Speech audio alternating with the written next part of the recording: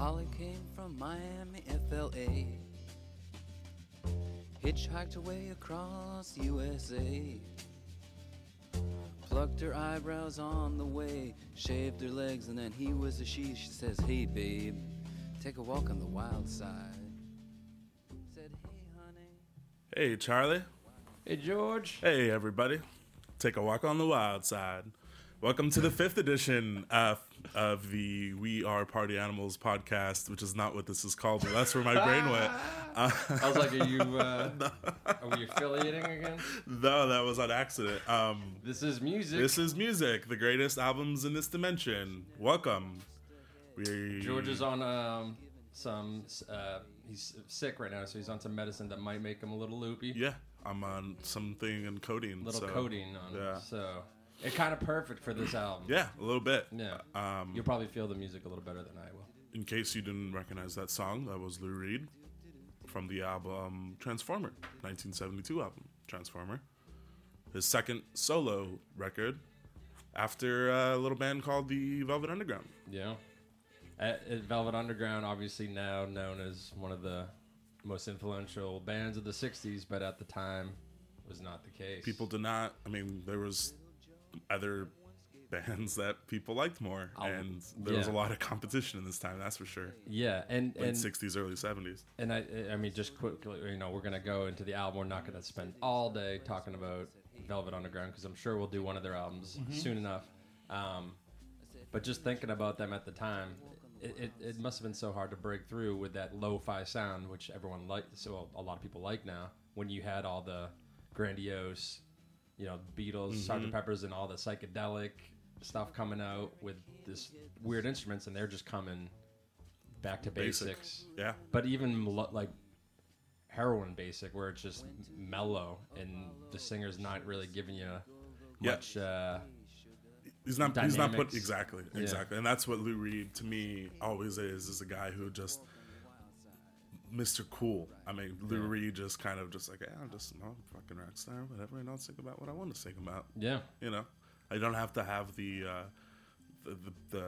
Freddie Mercury or the Beatles voice or anything like that. He's got his own style in everything he does. And he has nothing like that. I remember even like 2001 after 9/11, they did like a tribute concert in New York, and he's a big New York, he's lifetime New Yorker, quintessential New Yorker. And he did some cover version. I was just like, oof, like.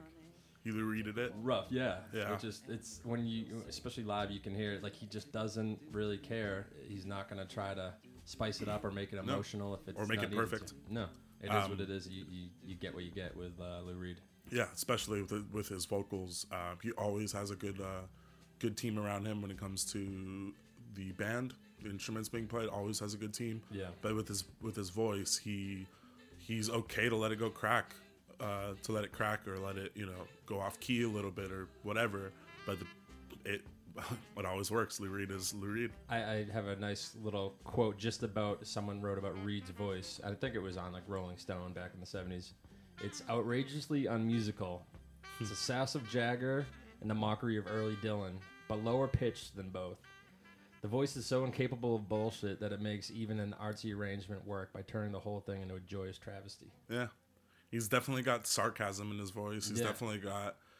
And he does some songs on this album that kind of go that way, where you think he might be talking about something else, but he might be mocking it in another way. And we'll get more into that when we go into the actual album. But yeah, so this man's coming out of the Velvet Underground, which again was a commercial failure in money-making terms. Had a really good cult following. And again, it's just huge influential band now when you look back on it. I always forget who to... that's what you're going to go with next. I always forget the quote, and I think it might be David Byrne or... Brian Eno. Brian Eno, yeah. And those are two guys I always get confused back and forth. But... Made albums 10,000 people bought the... 30,000. Okay, you go ahead. You have the quote in front of you. I want to see you keep trying. It's, 30,000 people bought the Velvet Underground albums, but out of those 30,000, 10,000 started bands. Something like that. Something to that some effect. reason you want to keep going back to 10,000. I don't know why. But 30,000 copies, everyone who bought a copy started the band. Okay. So get 10,000 out of your head. I don't know. Something about it. Maybe George has something later on with 10,000. The point of that being influential. hugely influential. Just and being influential because people and kids across the country, instead of hearing the grandiose things where they're like, I can't do this. You still can't do that now. You need to have a studio and money and a lot of backing, but you can play guitar, you bass, can sing like we read, have minimal drumming and stuff like that, and write great songs. He's accessible. Absolutely. Where I mean, you listen to Magical Mystery Tour, which is right around this. No, obviously earlier than this, but something like that. But around Velvet Underground. Yeah, exactly. And you go, oh, that's that. I can never play something like that. Right? Why even try? Yeah. Beatles did it. Yeah. Then you have Lou Reed coming around, and he's got like we said earlier, stripped down and kind of the beginning of punk rock. Yeah. The first kind of wave, I guess you could say. Not distortion punk rock. Well, no, it had distortion too, but just that not giving a fuck, going against the culture, going against the counterculture of the counterculture. Exactly. Yeah. It's that every action has an equal opposite reaction. So they're reacting completely to Velvet Underground was a complete reaction to the whole hippie, happy sunshine. Yeah. Was, dark city. I mean, even him as a person, Lou Reed had a really fucked up childhood, and he was even getting into his early 20s and stuff. He was getting bullied around by hippies and beatniks and these people who were counterculture people. He was coming back. He was getting, bullied, for lack of a better term, by these guys. Yeah. So it's like, like you said, counterculture. Yeah. Which, I mean, just adds to the legacy of Lou Reed, really. And another quick thing on Lou Reed that I just, maybe a lot of people know now, but I guess if you don't even know Lou Reed, he had phases of bisexual, gay tendencies. He would go through phases. Then he'd be in the 80s and 90s. He married and was straight. So I don't know. Who knows what happened personally, but he kind of got away from that. So didn't David Bowie. Weird enough, they both kind of went through that phase altogether in the 70s, and then they both shifted away. Well, Lou Reed definitely. I mean, when I was saying Prince his fucked up childhood was, he got caught kissing some boy as he was like 12 years old or something. Yeah. It was his cousin or his brother or something like that. And his parents were freaking out, obviously, and put him through electroshock therapy, and it was fucked up. I mean, the song "Kill Your Sons" is just about his childhood, and you can't say that none of that shit affected him. Yeah. So he had a mental breakdown. He went through this electrotherapy. Electroshock therapy. Or electroconvulsive, I guess that's the same thing. ECT. So yeah, this man went through a lot in the teen years that most kids probably won't go through electrotherapy ever again. Now that's the pretty brutal type of procedure that was in the 70s, and for the nefarious 60s. reasons of being like, hey, shock the gay away. Right, it wasn't you like, want to suck dick? No son of mine sucking dick. Right, it wasn't let's try to treat you for. I'm sure there was depression and all that involved, but the main thing was let's get the gay out of them. Yeah. Let's shock the gay out of them. Didn't work, folks. That's where science went bad. So he's coming out of that. He's in a funk. The band broke up. He wanted out. But he's definitely in a lost kind of train. He made one album. Self-titled album, which is actually really good. Yeah. There's a lot of really great Lou Reed albums.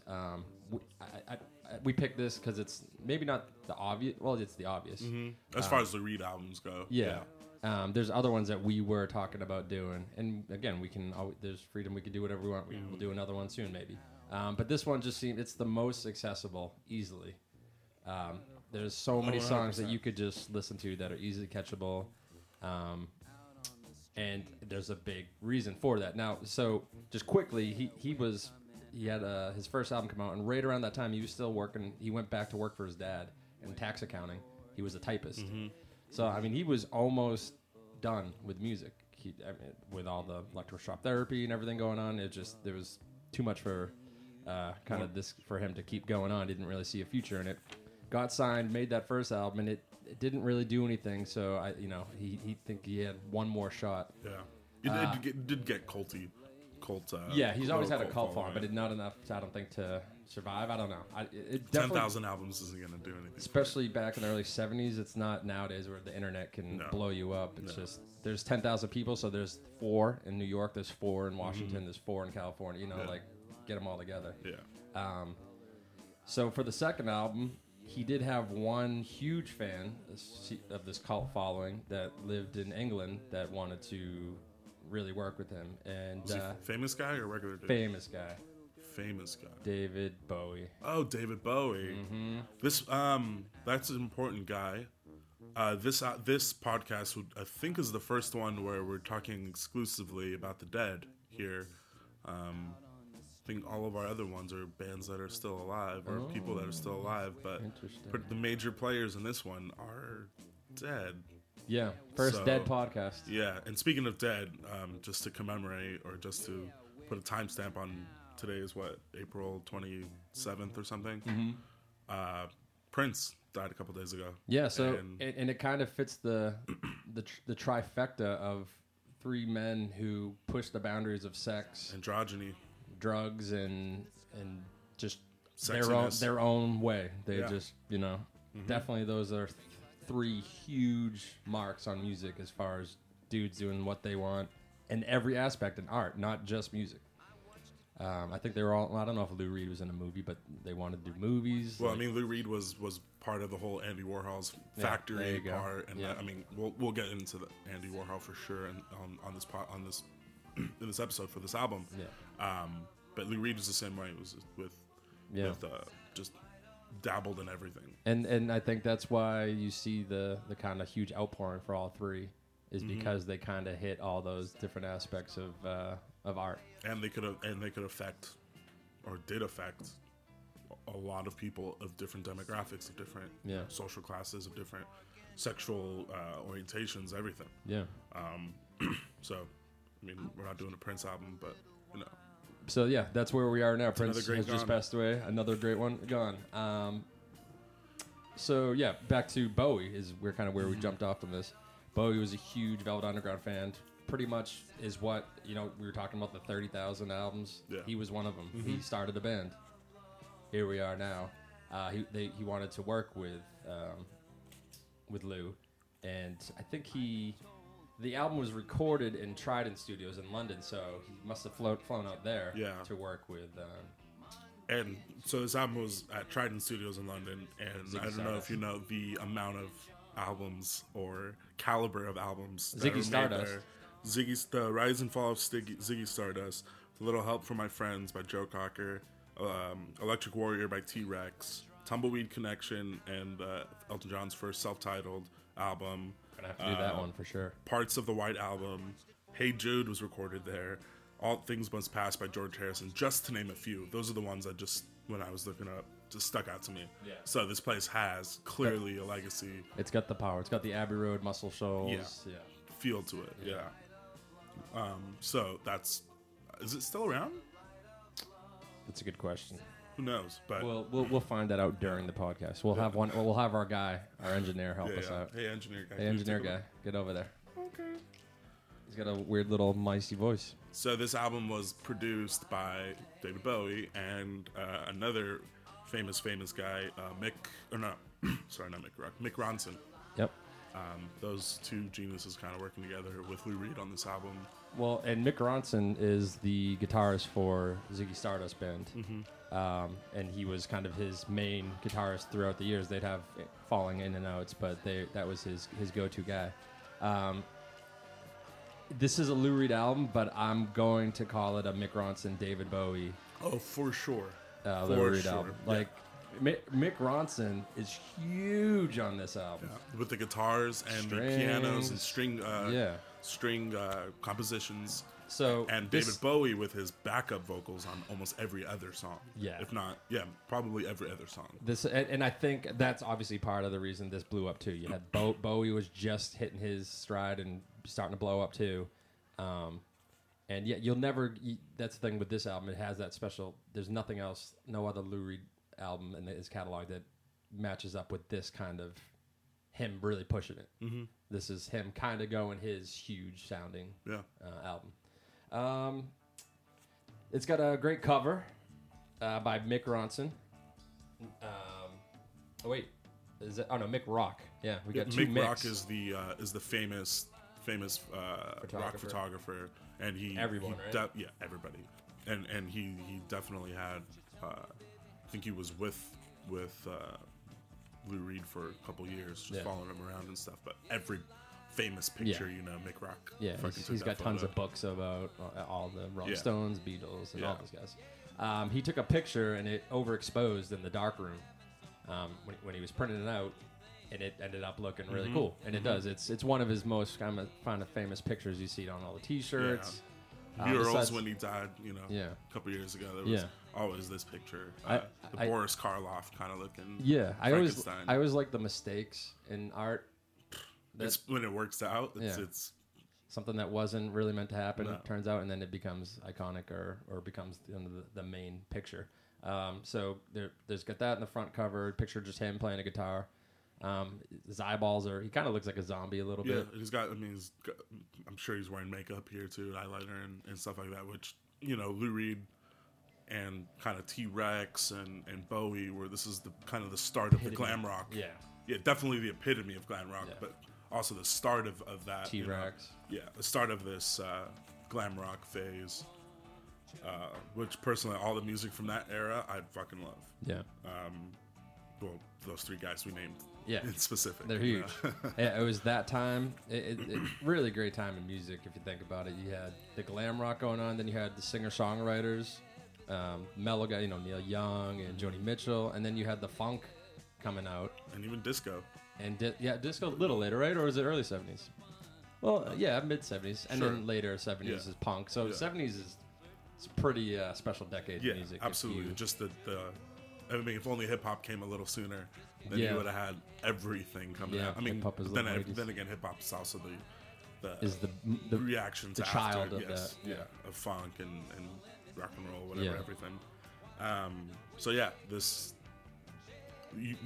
you're kind of starting this album, and at this time you think, okay, now we can say, oh, Mick Ronson and David Bowie produced this album with Lou Reed, but they weren't at the time. It didn't mean much. No, they weren't David Bowie. I mean, he was just, I think, Hunky Dory. It was right around that time. Was just coming, or they were making Ziggy. It was, all in that era. So he was just blowing up, but he wasn't the David Bowie that we all know and love now. And same with Mick Ronson.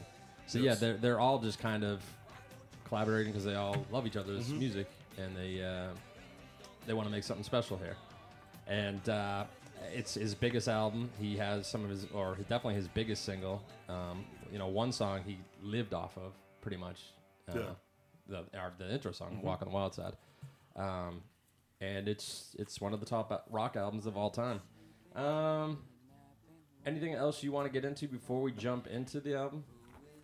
Oh, there's the back cover too of a man and a woman. Yeah, there's the girl. There's the woman with the black dress on. She's on a pole or against the wall or something. Ernie Thermalhin. Yeah, and then the dude who's kind of just wearing cut off white shirt with jeans, and he's got a huge dick in his pants. Huge erection. Through his jeans. Reed said it was a banana. Yeah, after, but that dude had a huge cock if it did. If it is a banana, it's referencing back to the first Velvet Underground album. Yes. So very provocative album to visually to come out in the 70s. We just forget how much has changed in those 40 years. And I guess before we go into the song or go into the album, this Lou Reed, there's a lot of what's the word? This album is about his sexuality, and a lot of it, homosexuality, which, now would probably be less shocking, still shocking to a lot of people. Yeah. But think early 70s when this is coming out. No. This is talking about drag queens and sucking dick and it's a gay album. Yeah. It really is. And but it doesn't come off as and I don't know how to make the sound mean or but it's not gay, it's not disco-y. No, it's manly. I didn't know Lou Reed was gay until I read his biography. Yeah, we talked about this before, that this album, I I guess when I'm listening to it younger, I wasn't hearing it. Even when he's saying we're coming out of our closets, I'm just thinking like going out to the party for the night or something. I really, it goes over your heads, and that was intentional. And I'm actually really glad that you stated what you just did, because there is one other part. So yeah, the album started. It all came from a couple of songs that Andy Warhol wanted wanted Reed to write songs for a Broadway musical he was planning, and it was a musical about largely gay themes and cross-dressing. So that got scrapped, that whole Broadway musical. But there were about 4 or 5 songs, and you'll hear them. They stand out obviously. Yeah. They sound like Broadway musicals. Yeah. So he had that. He had 4 leftover Velvet Underground songs that will also make it on here. They were more up tempo, and I think with Bowie and Ronson kind of suggesting like, let's slow them down, let's make them a little more prettier. Yeah. They don't have to be that like stripped down rock kind of song. So we got some Velvet Underground leftovers. We got a mix of Broadway type Andy songs. Warhol influence. And I think that's what makes his album great. It's just this roller coaster ride of great rock songs, some just Lou Reed songs that I don't know where they came from, and we'll get into those ones. They could only be done by Lou Reed, and then just some Broadway musical songs. Very theatrical. You know, when you're saying Broadway, I imagine you're saying theatrical, and Yeah, just like, and there comes the gay. Yes, of course. And you every time I sing like a song like Vicious or New York Conversation, it's just kind of like you want to be on a stage and waving your hands and just kind of just talk, singing it, doing a little flair to your voice and flair to your behavior because of the song. I can imagine it threw off some people that are just rock dudes or rock people, and they put on some song and then they're like, what the hell is this Broadway shit? Yeah.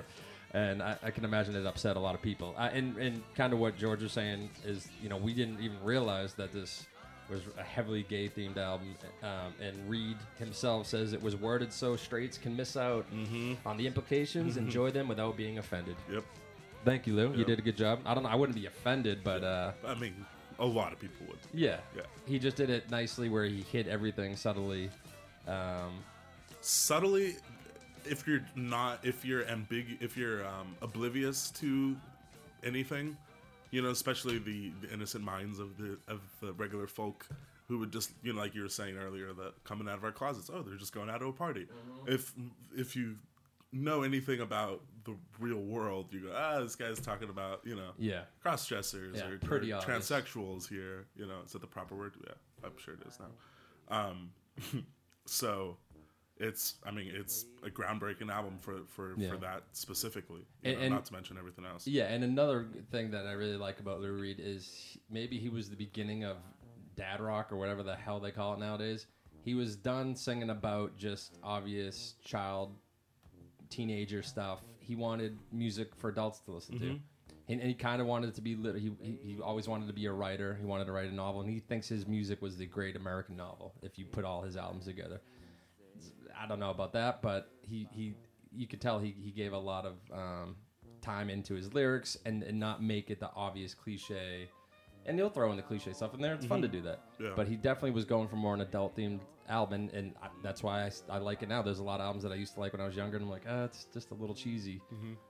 You grow into Lou Reed as you get older. Absolutely. I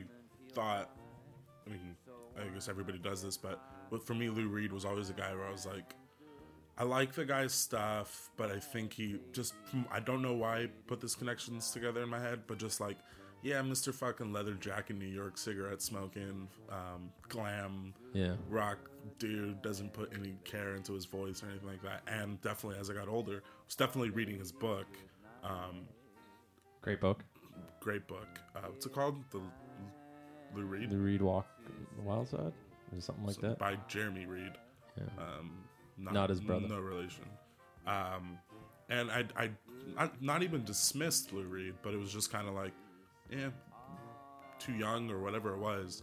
But definitely after when he was scheduled to play Coachella that one year, 2011, 10, I was, getting into it. And I was like, all right, let's listen to fucking Lou Reed. And then from there, I started my adulthood love with Lou Reed. Yeah. And then he died shortly before playing Coachella. That's true. We did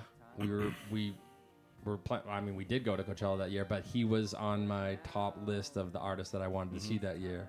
And I knew that he would still bring the Lou Reed. He wasn't going to I'm going to doll this up and make this for Coachella and make this really, I'm going to just sing straight and do maybe Transformer. He's still going to do whatever Lou Reed wants.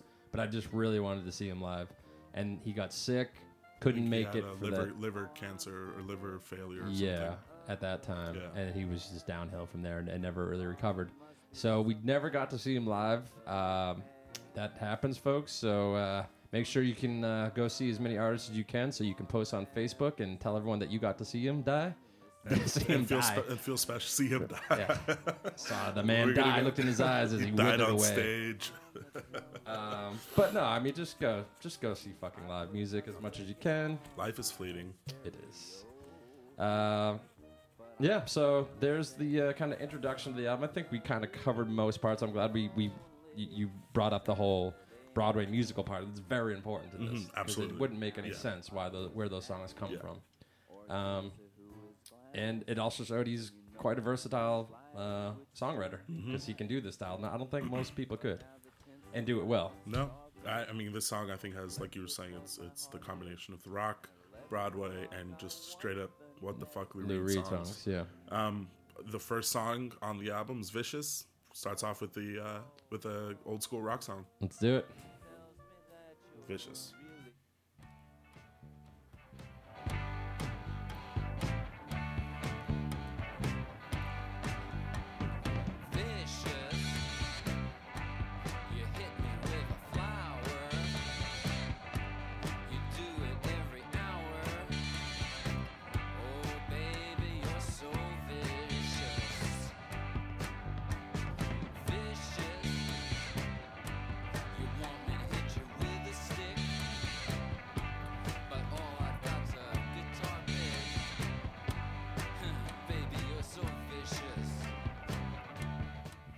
Ooh, Charlie, you're so vicious.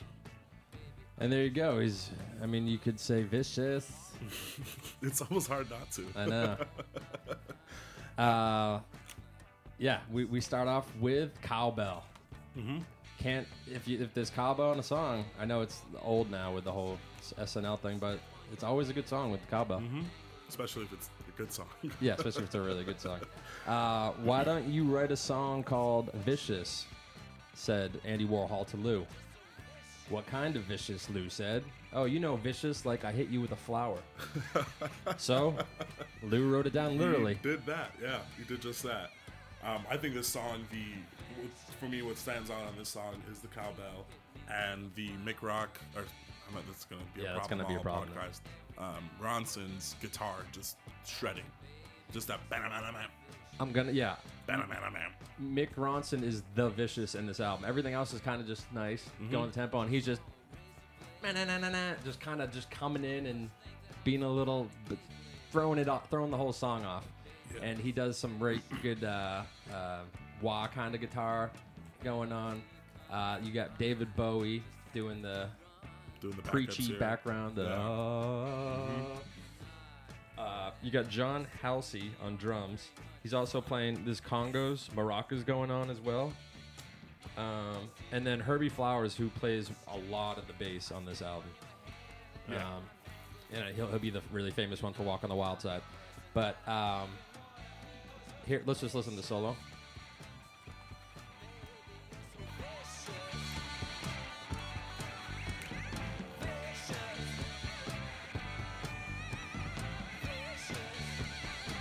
Sounds like a Tom and Jerry cartoon. Going on in the background there? Yeah. I mean, you hear just layers and layers of guitar there. Yeah. I mean, that's a monster of a song. So, great opener for an album. Yeah. I mean, it's right in line with the beginning glam rock kind of sound that was going on there. I mean, the cowbell, it had to be in its infancy at that time. I don't think people rock. Yeah. I mean, you have T-Rex doing a lot of cowbell, And that's for right me, around that one of the time. more famous cowbell songs is "Honky Tonk Woman." Yeah, that might have been the first, and that's what 4 years before this. So yeah, Yeah. we're you just cowbell and adopt this. The 70s are the year of the cowbell. Lou Reed is playing the backup guitar, but yeah, it's all Mick Ronson here, and I really do like I like how he kind of became the personality of Vicious in this song. Just kind of a standard rock song. Other than that, it's kind of following the usual chord pattern of a rock song, 1-4-5. But just a great way to start the album. I don't know, without Bowie doing the background, it just would enhance this to the status. When you listen album. to this, knowing Bowie produced it, you hear it 100%. Yeah. And this song, Bowie has his fingers in all of these songs.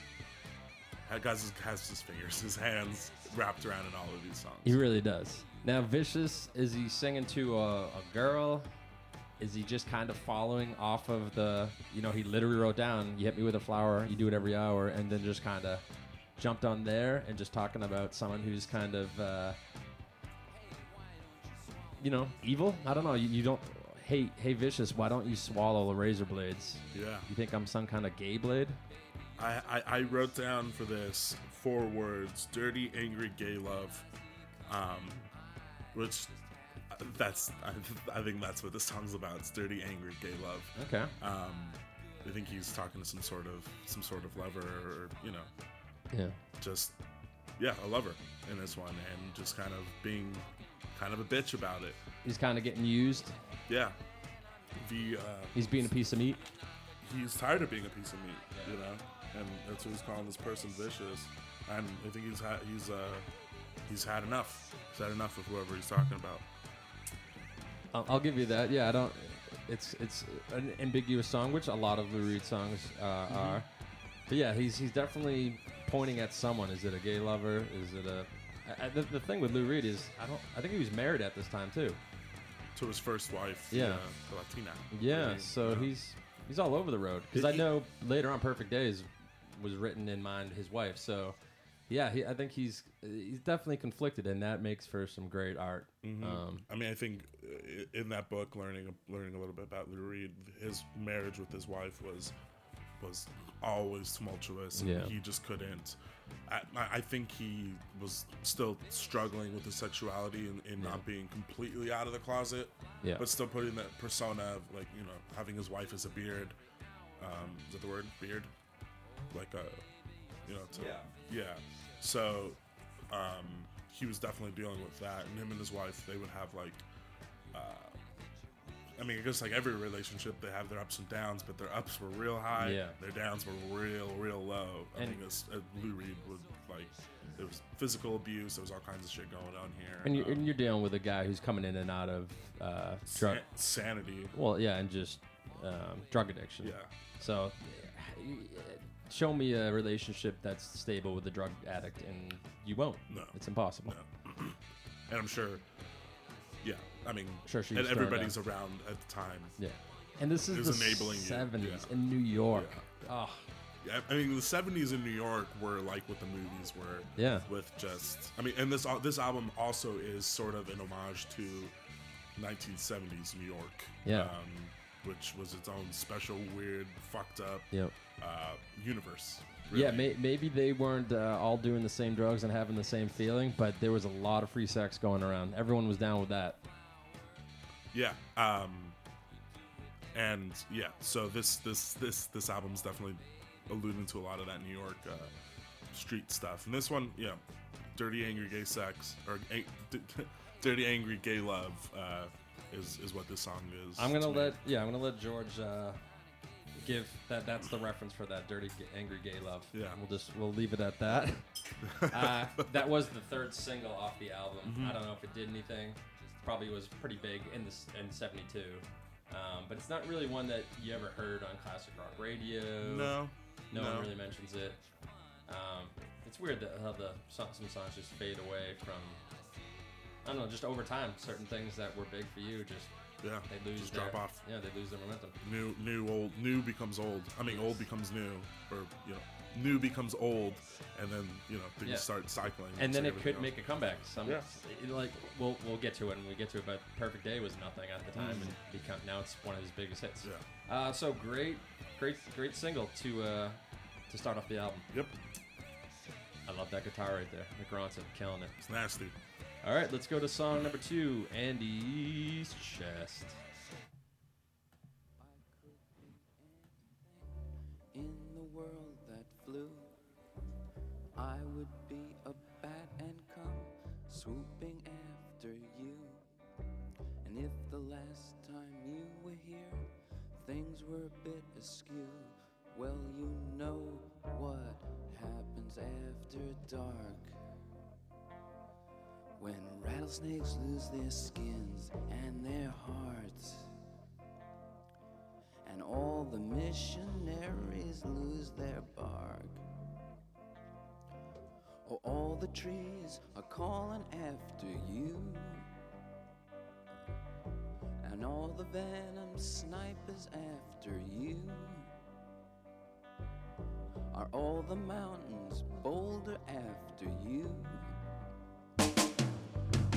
If I could be any one of the things in this world that bite, instead of the dentured ocelot on a leash, I'd rather be a kite. Yep, we had and be to tied to the end of your string. we had to wait for the drum to kick in. I mean, that is what makes that song just beautiful. It's nice, just little strummy song starting up. It's pretty. You get the little beginning, kind of a Broadway bass line going on. And then the drums come in, and Bowie just explodes with his ahs, and you've been lifted off. Yep. Well, and it might happen in a little bit, but he eventually goes, that part right there. Ba, ba, ba, ba, ba. It's it makes it. The whole and Lou Reed, he's doing that talking. He's really not doing much with his voice. No. And you wouldn't want it. Like, this would be I guess anyone doing covers of Lou Reed would just be gross for the most part. It's me going back to being pure and stuff, but putting like too much lyrical emphasis on it would just ruin it. And you gotta have that just where it knows. He's putting his. But you couldn't. It sounds like you could do that. Like, I could do this. He's not really doing much, and you did it, and you would sound. I don't know how he gets away. He is singing in his own way. I mean, he's just talking. But if you talk like that, it's just like a rapper. You could learn the rap, but you just don't have that smooth voice. You don't have Q-Tip's smoothness. You don't have Nas's. It's all just in that you can't replicate the voice. Doesn't really matter if it's not officially singing or hitting notes. It's real, and you feel it. You don't feel like he's bullshitting you. No, and that's with Lou Reed. I think people say it, and people attribute not giving a fuck to a lot of people. It's thrown around, but I think Lou Reed really did not give a fuck what other people thought. Yeah. As did Neil Young, who we talked about before, because I felt like this conversation. There's certain dudes that just fucking take it or leave it to. Yeah. And now. Just kind of goes back to do what you want, do what you are going to be happy with, and fuck whatever everybody else says. Yeah. So this is the first song that I get. Well, actually, this is a Velvet Underground song. This is a leftover. This is one of those kind of Lou Reed songs because it's not in the glam rock aspect of it. And it's not really Broadway, but it's a little Broadway, like that beginning. Yeah. The bass is doom, doom, doom, doom. But like you're saying, it's a little bit of both. It's a little both. This song is kind of and it's called Andy's fucking chest. Well, it's kind of Andy's chest. It's a love song to Andy tribute. Warhol. Tribute, yeah. I said love song. It's not romantic. Yeah. It's a tribute to Andy Warhol. After the Velvet Underground, basically a big reason John Cale and who's the other mastermind of Velvet Underground and Lou Reed were annoyed, pissed off. I'm sure just they had enough of Andy Warhol after Velvet Underground, because when he threw in Nico, they were pissed off about that. Did not want Nico. They did not want her there. Though she added very nicely to that first album. Yeah, oh, it's great. But you know, when this Andy Warhol was the guy who was the money. He was basically the money. Ideas gave. He produced that first album. Yeah, and he gave a lot of people the Andy Warhol's Fun Factory, whatever it's called. I always forget, something factory.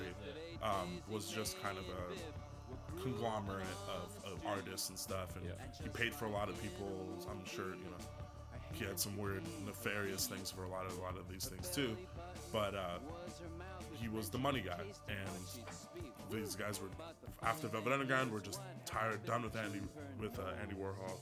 And then Andy Tired Warhol of being got, a house band. Exactly. Yeah, that's what exactly for the factory, for the whatever it is. And then Andy Warhol got shot by a former one of his old employees and feminist, uber feminist. Yeah, radical feminist. Yeah. And the song Andy's Chest was literally because he had a scar, you know, from the gunshot. Yeah. So I'm sure, you know, that your good friend, even though you're in a bad position with him, currently almost dies.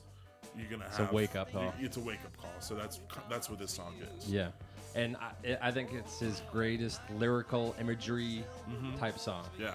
It's really great. Yeah, it's very there's a lot of folklore and kind of fables going through this here. Not fables, but you know. Yeah, the trees are calling after you. All the venom snipers after you. All the mountains boulder after you. Little play on words it's just there. it's just everything. He's just it is a love song to his a man that kind of got him to the level that he's at. Yeah. There's a weird part in it where he talks about the nose. Yeah. Daisy May, she's going down the street. Her hands became her feet. Her belly button was her mouth, which meant she tasted what she'd speak. But the funny thing is what happened to her nose. It grew until it reached all her toes. Now when people say her feet smell, they mean her nose. Oh, yeah. Yeah. That's very psychedelic, I guess. Yeah. That part, like, I remember when I was younger, it bothered me. Because it's just, and again, it's the way he says, like, what happened to her feet? In her nose. Yeah. Just to put it in your face, like, yeah, I'm really saying this. I'm not like being like kind of put in the background of all this music going on. It's right up front, and I'm going weird here. It's very it's got a psychedelic feel to it. And then he goes into curtains laced with diamonds, kingdoms, Christian sailors, melting ice cap mountains. Great visuals. Yeah. Really like. And he is putting Andy Warhol like, dude, look what you've done for everybody. Yeah, here. putting you up on and a then mountain. You got a lot of these bloodsuckers coming after you and all these things. But look what you've done for all of us. Yeah. He's creating a Mount Rushmore for Warhol in a song. Yeah, that's a good way to put it. And you got the usual suspects. We already talked about Bowie. I think you can hear Mick Ronson doing the guitar in the back, but it's really just the imagery, the great drumming, and Bowie's "Ba Ba Ba" that just take the song to the legend status that this album is. You can't help but sing those "Ba Ba Bas." Yeah. I think it's like 3 Bowies too. Sounds like 2 or 3 of them. Layered. Yeah. Just kind of a straight up love song. And it's just got this floating feel to it that's just nice, And it's got to be the ooze from Bowie that are just holding it all above, making it kind of rise. But it's just a pleasant tune. Dig it. And the bass, you got the boom. Yeah. The bass kind of does the and go his, up and his down vocals the follow in the bass line. Yeah, that right here. Ooh. And there's that line.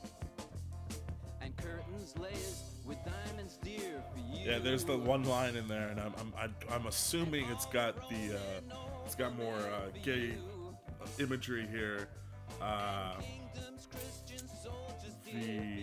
The bears? The honey bear thing. Yeah, that line is just... I gotta hear it unless you want to do it. It's because you know what they said about honey bears. When you shave off all their baby hair, you got a hairy-minded big bear. Big bear, B-A-R-E, bear, B-A-E-R. So I'm bears, sexual, gay bears, hairy gay dudes. I don't know.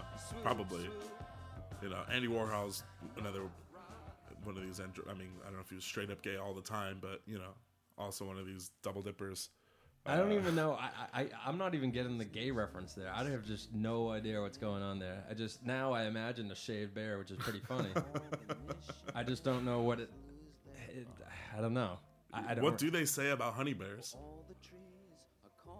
Is there some sort? He says, you know what they say about honey bears? Maybe it was something back in the early 70s that they said about it. Yeah. I think he just wanted to do bear. Mm-hmm. He just wanted to have that line. He thought that was probably clever. How do you get to a bear?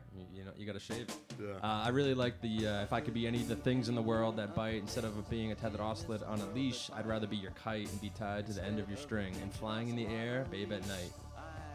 Mm-hmm. As he's singing right now. Yeah, just really great imagery. The big bear will always bother me, and the nose toes will bother me.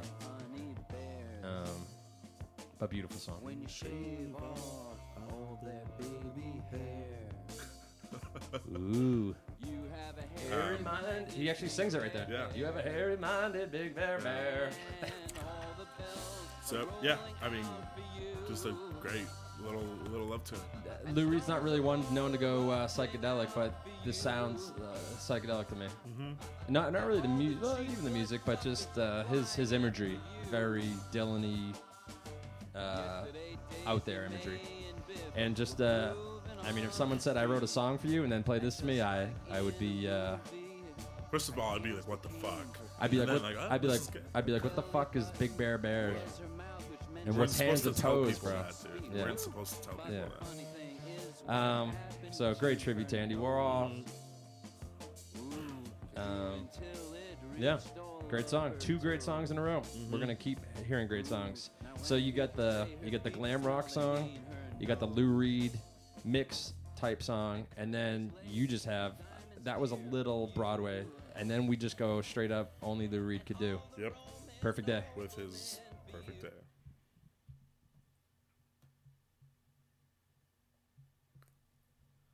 It's just a perfect day.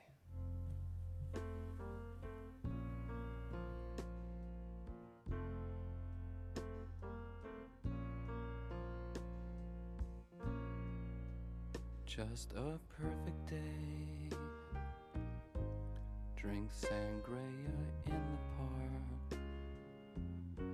And then later, when it gets dark, we go home.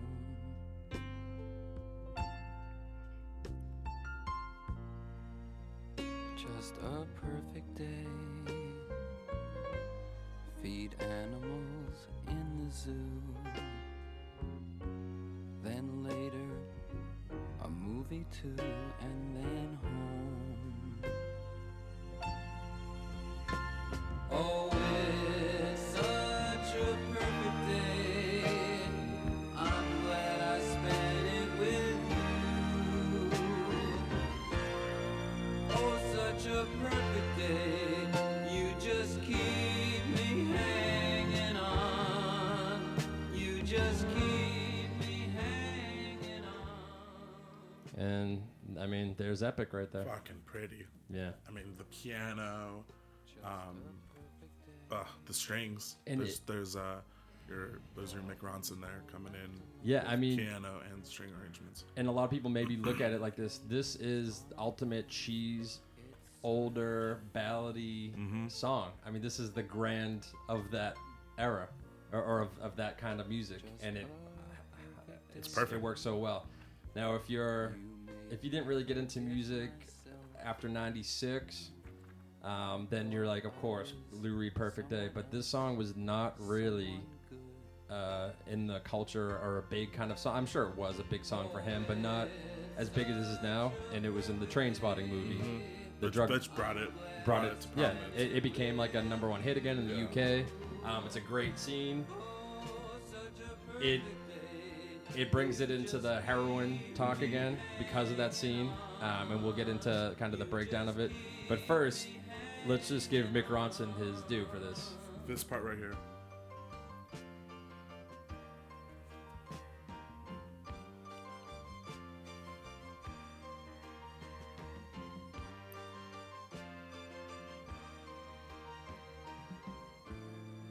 Your Yeah, Mick Ronson, piano and string arrangement for the album, for the song. Yeah, I think this song, and maybe I'm talking out of school here. I imagine Billy Joel heard this song and went, "Yep, I'm making music." I just the way especially the way with the piano coming in, and especially when he sings the chorus on this, I hear Billy Joel, Captain Jack's The Piano Man style songs. Yeah. And I mean that's not knocking Billy Joel in any way, but I hear. Yeah. I bet if you ask Billy Joel what he thought about this song, he goes, "Yeah, that's an important song for me." Yeah, I'm not gonna knock that. I don't know if obviously the whole starting it because he was doing stuff in '69, '70, but to where he went to the pop. Yeah.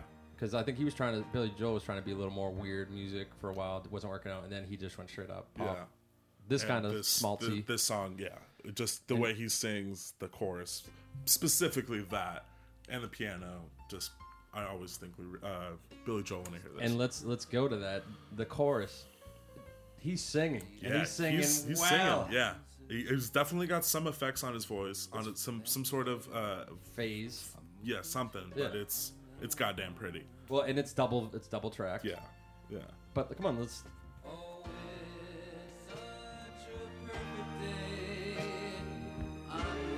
He's crooning. Yeah.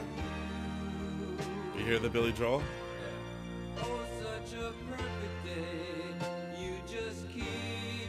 And his voice cracks.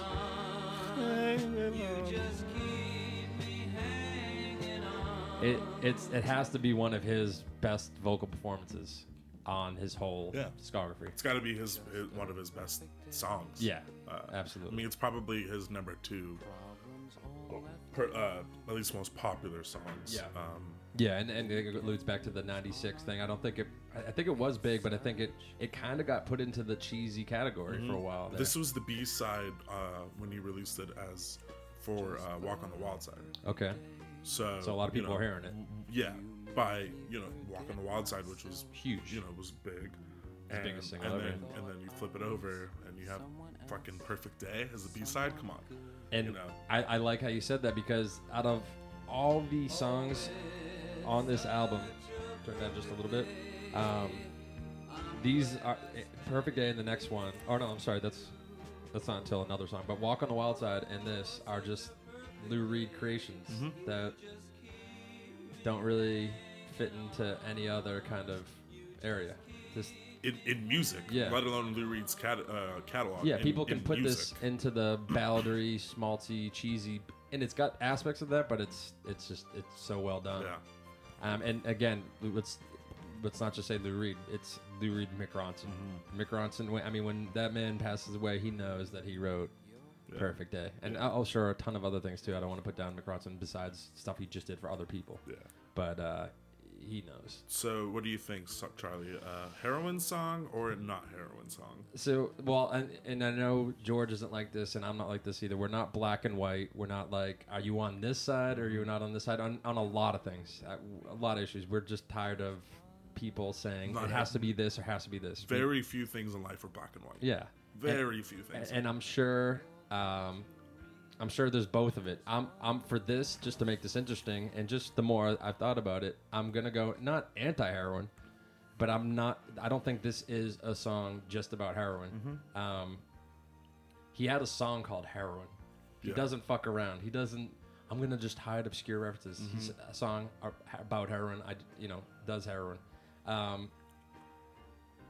I look at this more as just the perfect day, as just not the boring day, but being with his wife, literally going to the park, going to the movie, going to the zoo, just an everyday weekend where you're not going out getting fucked up, you're not hungover, you're not out of your mind on heroin, but at the same time, people do all that stuff to not think about all the problems in life. They do the drugs and all that. But then there's the perfect day where you don't need all the excess of alcohol, drugs, all that. the crazy sex. You just go out with your loved one. It could be girl, guy. Bare essentials. Yeah, and you have the perfect day without all the other stuff. Make you forget that you thought you were someone good for a second. You're like, oh, I'm just like everyone else. I'm not the drug addict.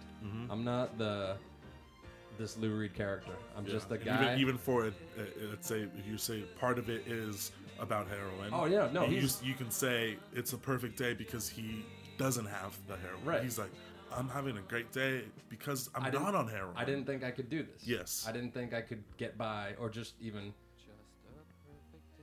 just that day of getting up, being with someone, going to do the mundane, boring things that we all just like. Yeah, you go to a park and a zoo. I can do that anytime, but there's just those days, and that's maybe it's being older. I appreciate that more now than I did before. But I'm going. I feel that more, and it's also like songs change with the way you go through your life and change. But yeah, that's. I don't think it's a dedication love song to heroin. See, I agree with everything which you just said, and just to play devil's advocate, you can make, and that's the beautiful thing about art. We're not like acting like it's this, it has to be this. If you do look at it in the heroin aspect, he is having a beautiful day with heroin. He's having a good trip with heroin. Right. He is doing these. I mean, he was a functioning heroin addict. Right. So he could easily still be doing the things that he was doing, but by himself, instead of going out with this lover that you were talking about. Yeah. In this one, he's doing all these great things with while on heroin. And the thing that makes me this part right here is what makes me think it's more about heroin than not. Yeah. Is that you're gonna reap just what you sow. I think you have a good day and then you realize this. Oh, now I'm coming down, or Yeah. Again, I am putting this, going out on a limb here, talking about saying it's about heroin, but I think you're gonna reap what you sow. He's starting to come down, realize, it's this thing again, and then what a perfect day. Right. It was great while it lasted. Now I'm done. And then he's been asked many times about this from his own. I thought I had it written down somewhere, but from his own quote somewhere, he's saying, no, it's me going out to the park with my wife. I wish I had her written. I can't believe I didn't write her name down. I think it's Karen. I want to say Karen, but I could be wrong. Sorry about that. But one thing, and again, you can... Betty Kronstad. Really? Strad? Spending a day with Betty Kronstad, fiance. I'm thinking in Central Park. I did have that written down. Sorry. The first line, "What a perfect day, drink sangria in the park." You could, if you want to think about it with heroin, what are you doing when you're putting your needle in your arm? You pull the plunger in. Plunger drinks you take some of your blood in. Sangria is red in blood, and sangre is what blood means in Spanish. The plunger, you pull it in, and then your needles drinking the blood, and then spits the heroin into you. Dude, I'm going on a stretching. That's totally fine. You could say that. Yes. It's amazing the amount of stuff you can say. But yeah, so it's a song about heroin and not heroin. Yeah. It's whatever your perfect day is. Yeah. My perfect day is a day with just me and heroin. So, I wish you wouldn't judge me for that, but I agree. The other really cool thing about the song is it does I guess it's a parallel major key where the verses are minor and then the chorus is major, and you feel that it's a sad verse. It's kind of wandering. He's singing about nice things, but it's a little suspicious, and then the flood of the major chorus, that could be the flood of heroin. There you go. Or now you're starting to see my side. Or it could or everyone's side in this universe. Every heroin person ever. Yeah, God, it just reminds me of people on heroin. Every song's about heroin. It's amazing. Yeah. And pot people and mushroom people do the same thing. Yeah, I mean, I've been there. Yeah. I've been that guy. I'm that guy right now. You had Klaus Vormann, who played bass. He played on John Lennon stuff. He was a friend of the Beatles' early days. And Herbie Flowers is playing the tuba. What do I have written here? So too bad. I can't think of a part that would have that. I don't know why I wrote that. Maybe Makeup does, but I don't know if this one does. Yeah, Anyways, just the bass. Yeah. So yeah, it could be real lyrics, temporary escapes, mocking, or he could be mocking A Perfect Day. Mm-hmm. This is where we start going with, he could just be making fun of it, like all you people living your fucking, going out and to the zoo and hanging out with the couple, and then you go back to work, like, your days aren't perfect, they're dark. Stop judging me, I'm judging you. There's that whole aspect of it too. For sure. So there's three things, and that's all they could be. Yeah. That's all we're giving you. And if you have a fourth one, you can go fuck yourself. There's definitely not a fourth angle to this. I mean, do you even... It's either hanging out with his woman and enjoying a nice day, normal. It's either he's high on heroin and he's shooting up in the park, or he's making fun of the everyday man. And that's it. Yeah. And So no if you other have a fourth one, don't ever listen to music again. Yeah. You obviously don't understand music. Yeah. At least not at our level, but, I mean, we're better than you. So, anything else for Perfect Day? Today's a perfect day. Yeah, so far so good. Yep. So he's killing it. He's doing a good job. So far so good. I mean, we're 3 songs in and going to the 4th. It's weird that he'd do so well on the album that we picked as greatest album. Yeah. Coincidence? I don't know. Let's see what you got for song number 4, Lou.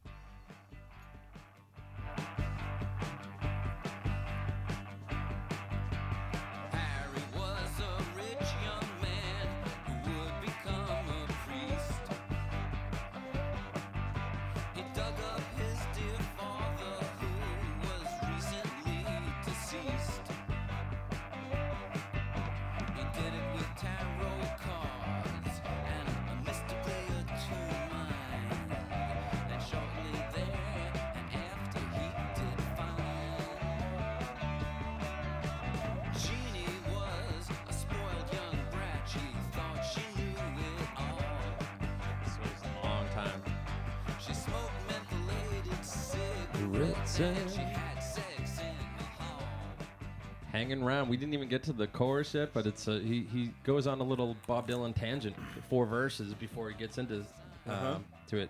But here we are. We're back into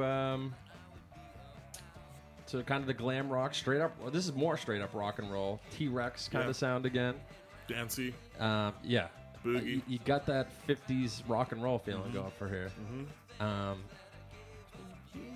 You got Mick Ronson playing great lead guitar again.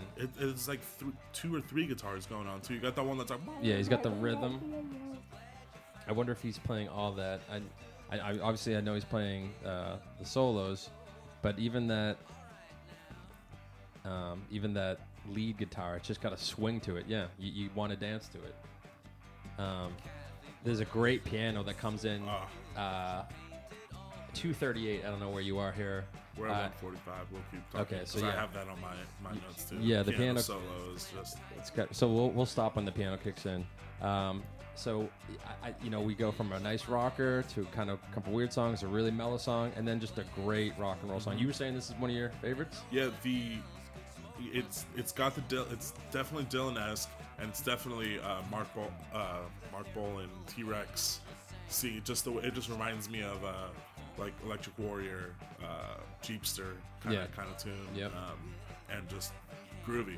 Yeah, just nice driving bass. And whatever that. It's a guitar.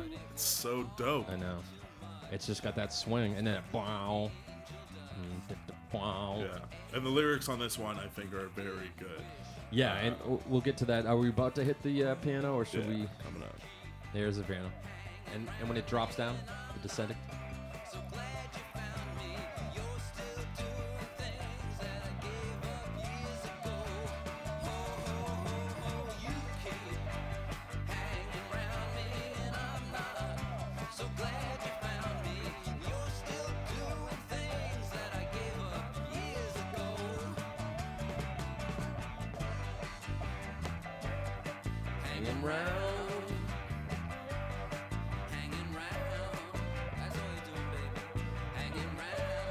Nice little guitars right there too. So this isn't a song about wanting to hang around.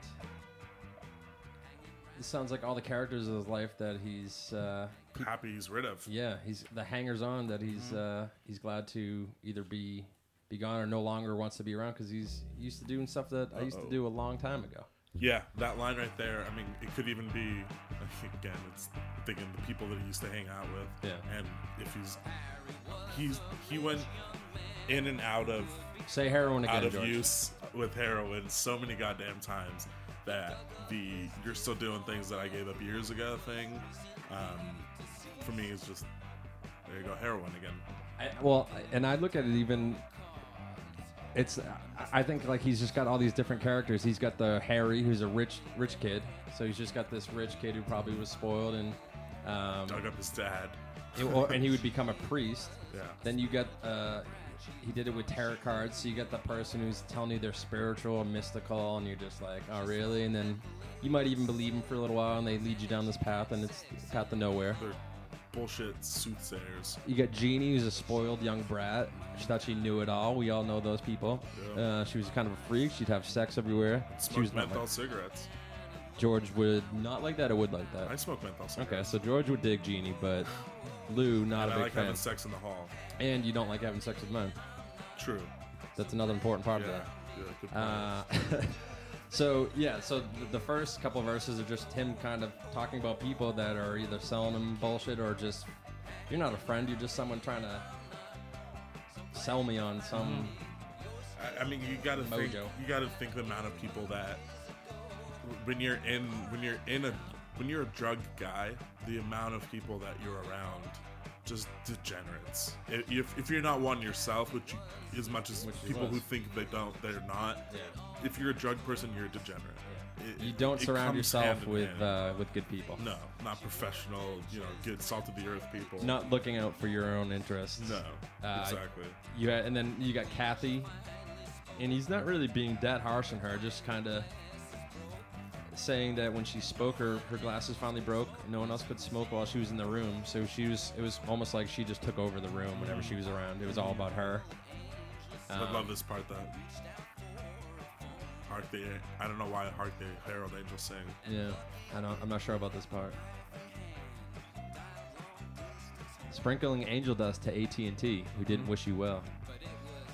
So yeah, just kind of a man that's just wanting to move on from whatever scene he's in, and it could be the whole factory, Andy Warhol scene, getting rid of, moving on from that, moving on from Velvet Underground, Yeah.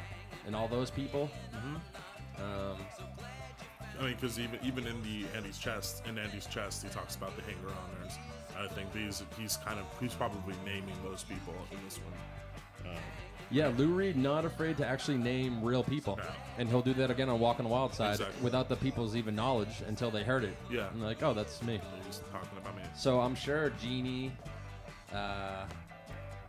Harry, Kathy, I'm sure these are all Real people. real people. Yeah. And that must be harsh too. I'd be like, oh, yeah, I knew Lou Reed. I hung out with him. He's got a new album. Let me listen to it. Oh, he just called me out in 2 verses. Oh boy. But then you're like, cool. I'm cemented Yeah. Exactly. for being Being annoying. an but, asshole. Yeah. But cool. You know, there it is again with Lou Reed. Just instead of a rock and roll song about driving cars, it's kind of just a mad song about people that he doesn't want to be around. It's a little more adult. You know, going back to the adult theme thing. Just I'm moving on from this scene. But it's still enjoying. Like you could put this on at a party and people would have a good time, even though it's kind of a negative song. Absolutely. It's almost like he's like partying with the people and saying like, "This is the last time we'll be around together." Yeah. I'm over you. I'm like the people you're around, especially drug people. Just, Yeah. Ugh.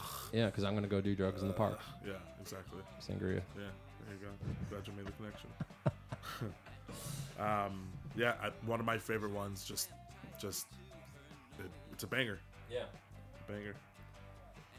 Yep. So I guess we'll put that as number 2 for the glam rockish type songs. So we got 2 of those, really crazy Lou Reed ballad, and then kind of a mixer of the Broadway rock song. So yeah, it's and the sequencing of this album is really good too. I mean, he could have done Vicious,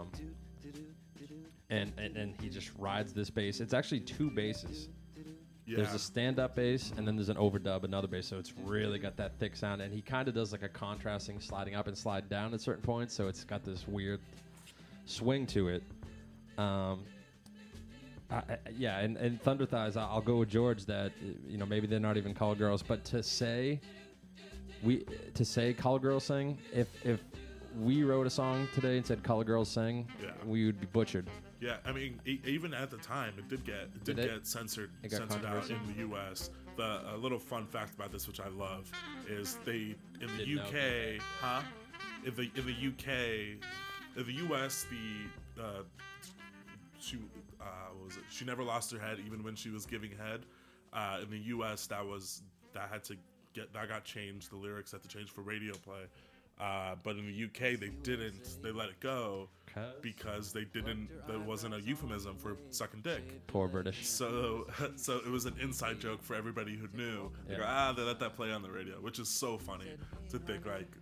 It's crazy to think they not play a Beatles song for saying knickers or girl, you let your knickers down, and then they'll play giving head because they didn't know. They didn't know. It's the euphemism. Yeah, and just nowadays that is such a.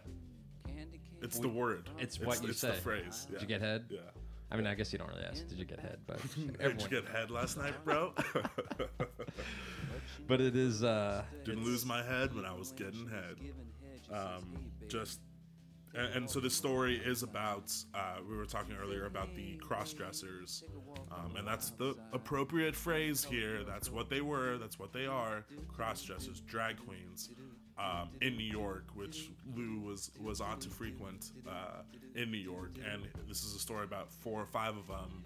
Holly, Candy, Holly. Little Joe, Sugar Plum Flair, and Jacko, sorry. Yeah, and no, these were all characters that were in the... we gotta figure out what the fuck the name Andy Warhol's factory is. I feel like an idiot who I keep calling it something factory. These were all characters in this whole scene. They were the drag queens. They were in Andy Warhol's movies that he would make. The Factory. Oh, then I'm completely right. Yeah, you should have just rode that out. if there are people actually listening, they're like, it's the fucking Factory. Yeah, you're right. Stop giving yourself a disclaimer there. Yeah, okay. So Andy Warhol's The Factory. Chocolate Factory. These people, Andy Warhol and the Factory, were just people that were into it, actors, models. The first girl he talks about, Holly Woodlawn, actually just died last year. And they had like rest in peace. They had like a little Lou Reed. They obviously play the song and stuff. And so rest in peace to Holly Woodlawn, the famous New York drag queen. And this song to me is another one of these 1970s New York, Ludlow Street. That's actually I wrote epitome of 1970s New York. There you go. The word epitomes. Yeah, and not that it doesn't deserve, but that this became like a huge single. It's just so not what singles are. Absolutely, it's slow. It's not catchy. I mean, it is catchy, but it's not. It's not a standard catchy pop tune. It's not like he says this and he goes, and everything picks up and he's like, "Take a walk on." You know, it's just he just keeps everything chill, and it became his biggest song ever, which it deserves it. Yeah. I think it's genius that he does the do-dos and then he tells the girls to sing and they jump in and it just. And the girls, their voices are awesome, especially the last little phrase they hit. To me, it's like... And they just hold it. It's a frequency that's like, it's angel singing. And it goes back to the early doo-wop girls. Yeah, absolutely. And then with the sax solo, right here. And it's got the little twingle, the little strings. Mm-hmm. Just kind of going up the back of your neck. Yeah, you know the far side... Sublime Garden Grove. Yeah, it's got that strings just kind of going in the background. I probably heard Sublime Garden Grove before I heard this song growing up. That's what always reminded me of, just that string that just little creeping up in the background. And that's Ronnie Ross on the sax. He actually taught Bowie the saxophone. Oh, really? Yeah. And Bowie's playing the little backup acoustic guitar. Okay. On this one. The rhythm. Little in the back, yeah. Okay. Candy Darling is also, she was mentioned in Candy Says from Velvet Underground. Mm-hmm. So she's gotten a lot of love on this. She's on some 2 amazing songs. You're right. Bowie's acoustic. Ronson is doing the strings. And the drums are just nice and just the kind of marching drums. But they were first using the sticks and he told them to use brushes. It's just got that nice sweep going on. Yeah. It always sounds like it's gonna go somewhere and it never does. Mm-hmm. You know, like on a jazz song, this would be the intro, and then they would go off, and he just rides it out. Again, going back to just, they found the perfect 2 notes. Why go anywhere else? Mm-hmm. Walk on the Wild Side was a book originally in the 50s, I believe, by Nelson Eldrin, and it was about the dregs of society. The dregs of society? Yes. So, yeah, that's exactly what it is. Yeah, so I'm sure he read that, got inspired by it. I believe this is his quote, but in an outright gay song. Just kind of here are all these gay people in this world, and this is kind of an anthem to them. And Walk on the Wild Side isn't walk on the heroin side. No. It's walk on the gay side. It's go across the other side. These drag queens are. But everyone else who listens to it, we're always like, oh, go, break on through to the other side, that kind of thing. Well, because it's the cross-dresser, or it's the drag queen walking down at 3 o'clock in the morning, and you're have your parked car, and she goes, hey, baby, why don't you take a walk on the wild side? Yeah. And then anybody hanging around at that time and drunk and in the right circumstances, Yeah. they're all hookers, they're all prostitutes. Yeah. Street workers. Sugar Plum Fairy, as you just mentioned. The thing that popped up for me is obviously I bring up the Beatles every fucking time. I'm obsessed. I know every little detail of them. And if you listen to one of the outtakes of Strawberry Fields Forever, right before John Lennon starts singing one of the kind of acoustic versions, he goes, Sugar Plum Fairy, Sugar Plum Fairy, and then sings it. I wonder if it's got to be. Well, she got her name from. In this, yeah, maybe. But I like the Sugar Plum Fairy. Clearly was the one going for the black clientele. Went to the Apollo? Looking for soul food and place to eat, went to the Apollo. You should have seen them go. So, going to Harlem or going to Jamaica Heights in New York. Taking a walk alongside over there. So yeah, you got Jackie, who's all speeding away. Thought James Dean for a day. Valium would have helped that bash. I always loved that line. Thought she was James Dean for a day. Yeah, but just like whatever reason like that. I grew up fucking loving James Dean. Yeah, and even Jackie, a girl, crossdresser. Yeah, just pretending to be. I think everyone has that moment of thinking you're gonna be the James Dean. You're gonna shine for a bright moment, fade away, and then it's gone. Yeah, I mean that's James Dean for a day. That's have that's everyone exactly love what you. It is. You up and down in a day. Yeah, You're James Dean in a day. And Jackie probably lived that moment. A perfect day for Jackie was just that one day that she felt like she was James Dean. The sax solo just to end it. I mean, you could just keep going with that. Yeah. It's weird that gets mentioned so much, and all it is about 10 seconds, and it's the fade at the end, but it just jumps right on the end and grabs you. Because there's no sax the whole song. The sax. You're right. All right, here. You're right. Sax if they brought it in the middle and then brought it back again, wouldn't have the same.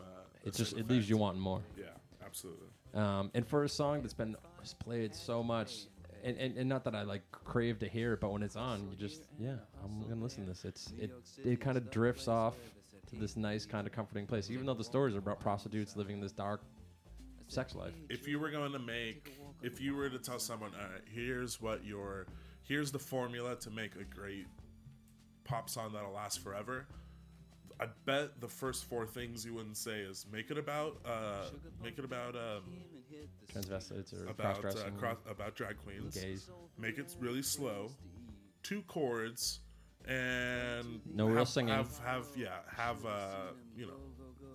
doo-wop singers in the back. And mention them as colored girls. Yes. Tell the colored girls to sing when you want them to now sing. make a popular song out of that. Yeah. It's got, and for a famous song, it's got none of the... And again, don't really sing. No, exactly.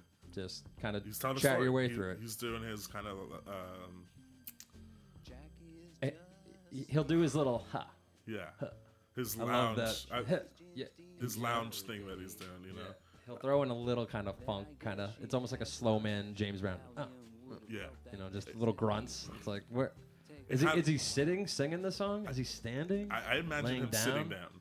sitting down, like just kind of like one leg on the stool, the other leg on the floor, just kind of like looking around, telling stories. Kind of like New York coffee shop beatnik type place, the Village or Greenwich Village. Greenwich Village is London, the Village. In New York. I always imagine when artists just hit not just their biggest song, but just the song that kind of transcends, just like that moment when he actually just did it. And just what is there that a bigger feeling going on when he's in the moment, or is it just another song from another day and he was just like, oh, that song, cool, that became big, or was he just? I'd imagine if you do a song like this, you kind of go, oh, well, that song took off. You'd be surprised if you write a song like Whole Lot of Love. You go, well, this is come on, this is a fucking jammer. Everybody's gonna love this song. Yeah. If you write a song like this, you gotta hope it just resonates with people and people talk about it. People tell other people about it, and this song could have easily fallen into obscurity. For sure. There's really no reason for this song to be Lou Reed's most popular song. Yeah. There's really nothing to justify it. It Yeah. just is. Why try to explain it? There's no point. And you're right. It was kind of just the prying open the door to this darker part of society that maybe a lot of people just didn't know. Yeah. Yeah. And he gave them their spot in the sunshine. Mm-hmm. His biggest song, and I mean, we're 5 songs in, and he's crushing it. Yeah. And so this is the drag queen song. The next one gets even a little more drag queeny. Yes, we're going into drag queen epicenter right now. Middle of the album, Makeup. Your face when sleeping is sublime.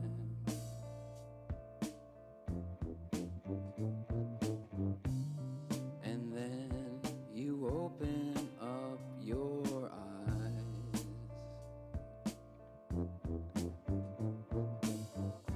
Then comes pancake factor number 1. Eyeliner, rose hips, and lip gloss, such fun. You're a slick little girl.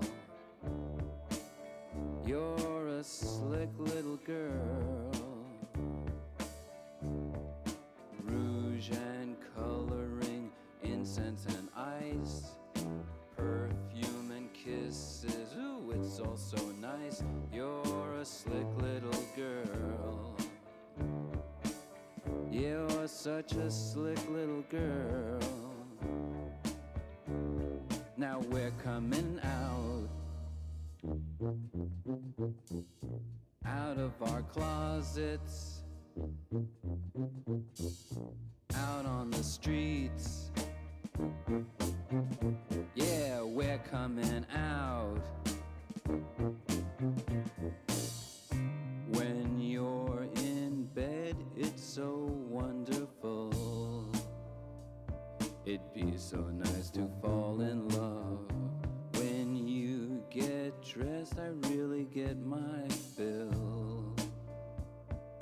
People say that it's impossible. Gowns lovely, made out of lace, and all the things. There's that tuba maybe I was getting to. This is a very tuba song. I don't know why I had it. Very tuba heavy. What was the name of the fella? Tuba fella? Herbie Flowers. Yeah. But I have T-Rex written. I guess he played with T-Rex too. I don't know. That might be all over the place. Well, here we go with the Broadway musical, huh? Mm-hmm. And as a young man, when I first heard this song, I was like, "What the fuck is going on?" This part right here.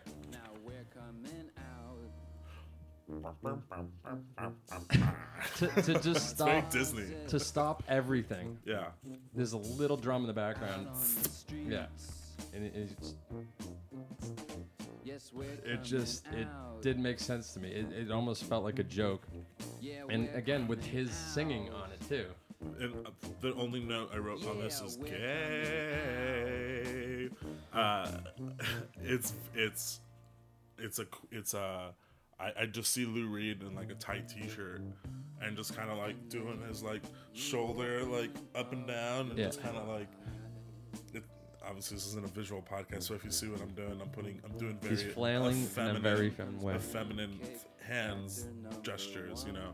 And like he's like doing that like roll over piano, even though there's no piano playing, and he's just kind of like putting his like hand on his, putting his elbow down on the piano. Theatrical. Yes. Very theatrical. And maybe like a top hat, like up and down, doing like that, and kicking out his legs like a dancer. I think it's almost even mocking gay people in this, as just like, all right, let's not. I mean, he said it before where it's like, all right, we gotta stop. All you guys need to stop acting like a bunch of queens and a bunch of stop acting so effeminate. Yeah. Stop having the affectation of we get it. Yeah, we get it. And I think this song is kind of tongue in cheek about that. He's not directly saying stop being so flamboyant. Yeah. Just kind of and skirting, teasing about it. yeah, and he's going, he's not doing Queens of the Stone Age. Queens of the Stone Age. That's hilarious. I said that. Queens. Drag Queens of the Stone Age. Queens, where it's like, we are the champions, the ultimate gay song. These huge choruses. He's just, we're coming out. Dun, dun, dun, dun, dun, Yeah, dun, and that's what makes out of our closets. Like, big deal. Just fucking do it. Yeah. Like, this isn't a big triumphant song. It's just, we're here now. We're just gonna do what we do. Mm-hmm. Yeah, and I think it's just as Perfect Day could be mocking. I'm open to this being a mocking song against his own. Yeah. You're a Absolutely. I slick think little just girl. understanding- Yeah. I think maybe not this song always kind of reminds me this song I see a lot of Julian Casablancas in. We did Room on Fire last week, and we brought up the Floridian tones. And we're doing that kind of. There's a connection here. We did Strokes, and we're doing this because there's Casablancas Lou Reed connection. Yeah, that's one thing we did talk about kind of doing from here on out is doing back to back kind of either something more Loosely something themed? contemporary, something contemporary is what, older? No, newer. Yeah. Something Something from the kinda 60s, new, 70s, maybe. and then mostly probably what we'll do is 90s, 2000s, something that at least connected somehow. Some kind of theme. Yeah. And we brought up Lou Reed a bunch of times, and you can't talk about, I mean, I guess you can, but Casablancas and Lou Reed. But I could see him doing this song. Yeah. But another just like weird Lou Reed song. You know what? It's It's a also Lou Reed song. it's also part maybe a love song to watching his cross-dressed lover now getting dressed and just sitting there and being like, I love this world that I'm in now. This is where I was meant to be. It could be that. It might not be the whole mocking thing. Yep. He was married in a farce relationship, and now he's with the girl. And he's exuberantly out of the closet. Yeah. He can actually have the freedom to be himself. Yeah, this could just be a freedom song in a Lou Reed way. The Yeah. only way Lou Reed knows how to do Yeah. it. And as ambiguous and as androgynous as Lou Reed, a lot of his songs are too. Yeah. I imagine again a person who was looking for a rock album when this comes on. They just listened to Walk on the Wild Side, Yeah. and this comes on. I imagine this song live performing it could have gone wrong many times. Yeah. I could just imagine just doing it live and just everything kind of being a little off, and you're not really singing this, and it's kind of uncomfortable, and talking about coming out of the closet. I can imagine this song being a train wreck live. And I bet you he loved it. Yeah, absolutely. The chaos of it. Yeah. He probably enjoyed the. Yeah. A weird fucking Lou Reed song. That's all I gotta say about that. I don't think this song exists without him doing the Broadway. Oh, it doesn't exist without the Broadway musical that he was writing. This is in there. I think it's this, Walk on the Wild Side. We got a couple songs later on, New York Conversation. Yeah. Even though those are Velvet Underground songs, but anyways, this if you're gonna throw the oddball, and there's so much different type of styles of music, but do you think this one is the one that sticks out as a New York Conversation is really weird too? Those two, Makeup and New Year Conversation, are the ones that are just Lou Reed being fucking Lou Reed. Yeah, and God bless him for it. God bless him for it. Absolutely. Fucking weird. Love it. Yeah. All right, we're on to song number 7. And this, God, I mean, this is the second single off the album. And it's got to be one of my all-time favorites. Goddamn beautiful. Satellite of Love.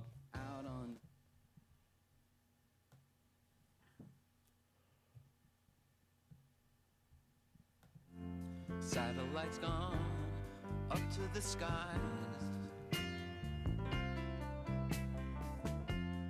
Things like that drive me out of my mind. I watched it for a little while. I like to watch things on TV.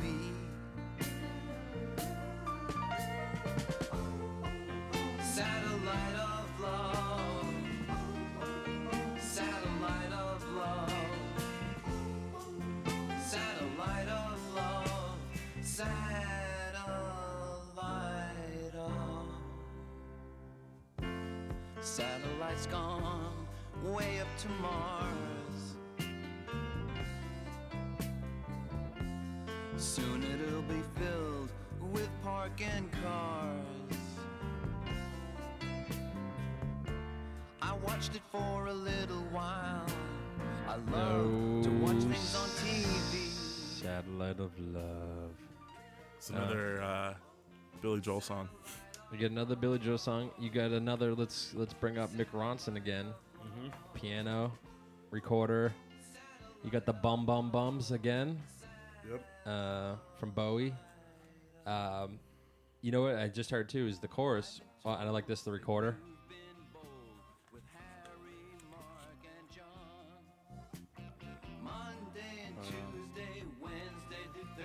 Like Fool on the Hill. That's Mark Ronson also playing the recorder there.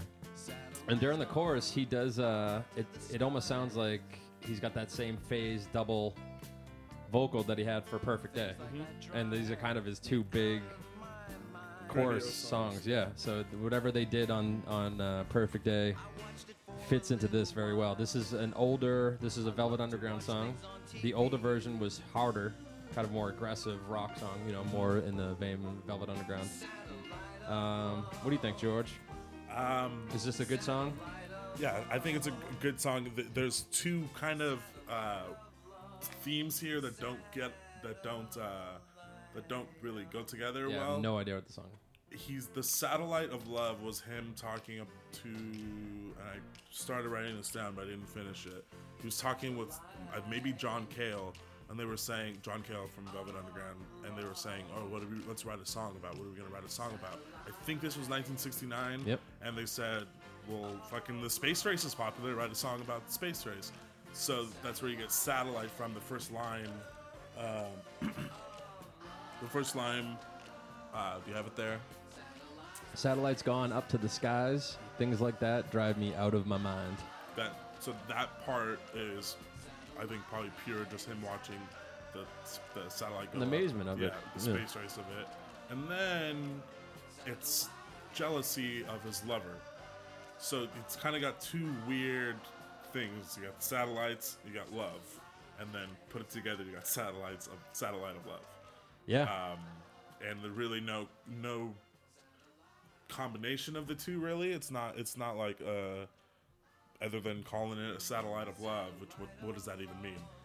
I mean, it's kind of just the two things in a song. Yeah, and it's kind of that cheesy, like, if I could put a satellite of love either to the human race or towards that person that I love and just shoot them a direct, message of love. Yeah. I wish I had a satellite of love. But yeah, he even said that it was, the satellite had just gone up. It was big deal news. It was on TV, and it was just in that time. And now we take all this for granted, but it's crazy that it was only 1969, which is only 11 years before I was born. And just, how long ago from now? 40 years ago? Mm-hmm. That was the first time that we had pictures from outer space that it's actually legitly, we already figured it out by then that the world was round, but there's still a lot of people that doubt it now, but definite proof. That was the actual first time. 1969. That's crazy. We're just in the beginning of this. Mm-hmm. And for them to all be watching this on their little 3-channel TVs and to be like 12-inch TV that they're flying to outer space, and I like how he documented that time. And you're right, there was some quote I wrote, the worst kind of jealousy about an unfaithful girlfriend. Mm-hmm. So that's great. He takes what's actually going on in the world and then kind of his personal life and kind of does a little blender of it. Yeah, this song to me, I can imagine Bowie singing it. Bowie doing this song. Very Bowie. Ziggy Stardust era where he goes, satellite's gone, way up to Mars, soon it will be filled with parking cars. That, to me, is kind of a straight-up Bowie tune. Yeah.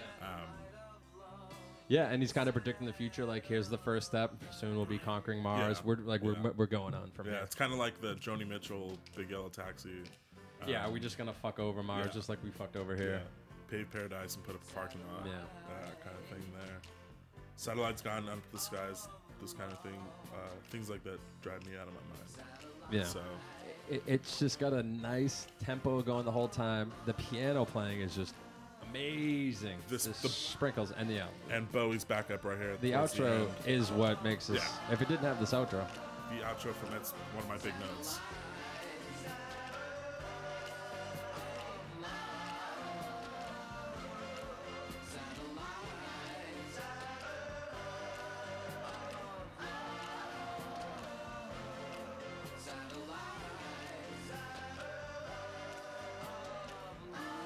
Just hearing two greats go out together. Yep. Ah, It's another. This ending here is also another one of the glam rock songs. yeah. And just you got the horns. Dun, dun, dun, It's dun, dun, dun. pretty ridiculous. I remember even when Bowie passed away, I think it was Mark Maron even posted something on his Twitter and just like this song, he's just like, just listen to that glorious Bowie. Just, I mean, he's done so many great things in his own songs, but this is up there with one of the best moments of Bowie, and he did it with Lou. Yeah. Just the oohing. For Lou. With It just sounds like a man that's just in. I don't even know how he hits those notes, and I think that's Lou Reed did say something about when they asked him about because mostly what Bowie's doing in this album, other than producing, is backup vocals. Yeah. You know, a couple acoustic guitars here and there, but he said his backup. He was like, to sing backup vocals for me, I understand it's not an easy thing to do. Yeah. And he goes, what Bowie did was just bananas. Yeah. Like the notes that he would hit. He said he was just always awestruck by Bowie's Bowie's capabilities. And that's just showing love too. Just Absolutely. being like, I'm gonna make this as best I can for you. Like those bum bombs. You think they fucked? No. You don't think so? No. Nah.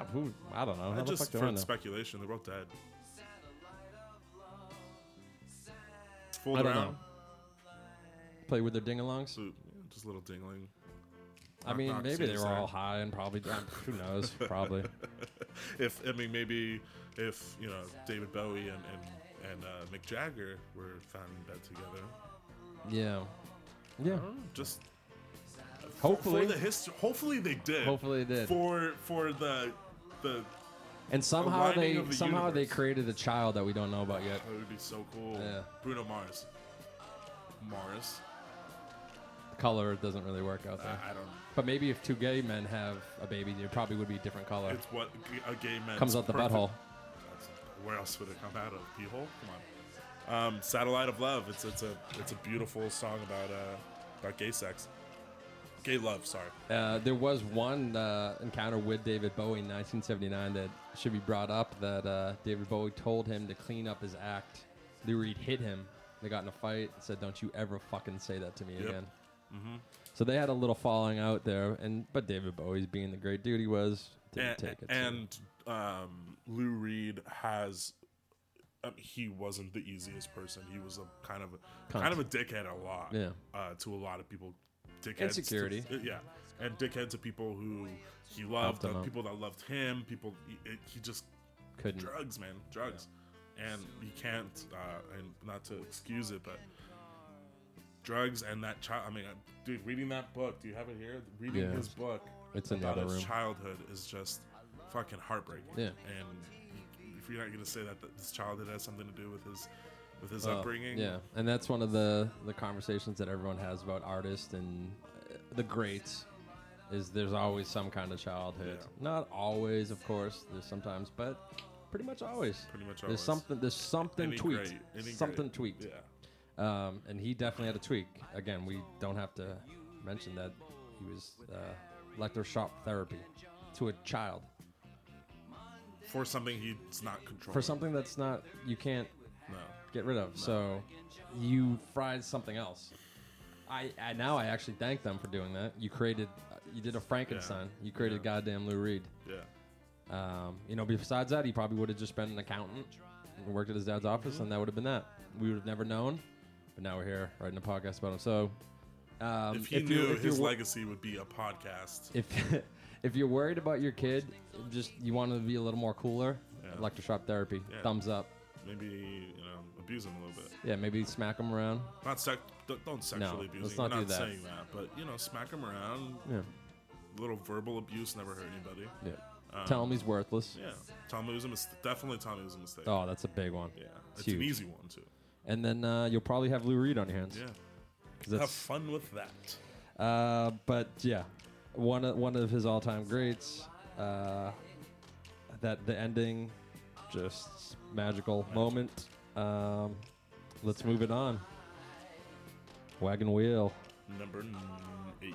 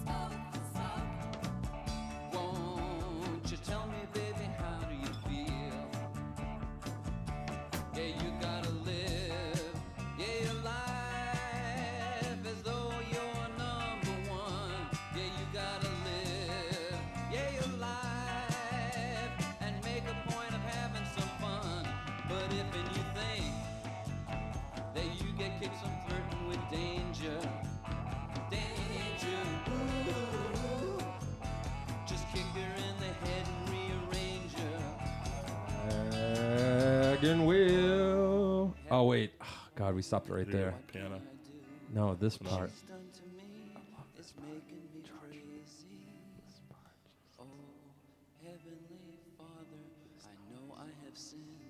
But look where I've been, it's making me lazy.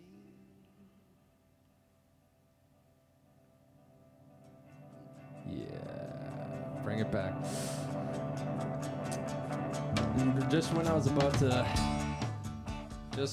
to say, and it is like the straight up rocker, that dropout is so perfect. There's no need for it. Oh, no need for it, but you didn't see it coming.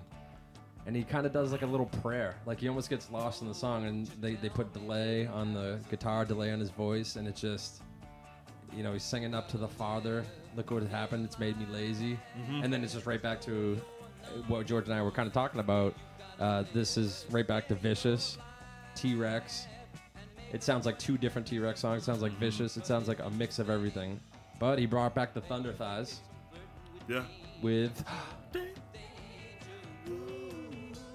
beautiful, singing along together. They end, I like a lot in the two songs that they do play or sing on.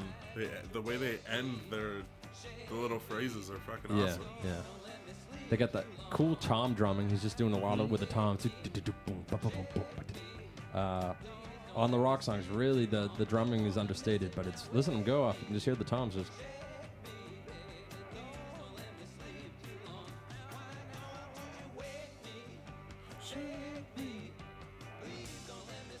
A nice little outro right there. He's got the Thunder Thighs back in. How are they not black girls? I know. I still, we need to figure that one out.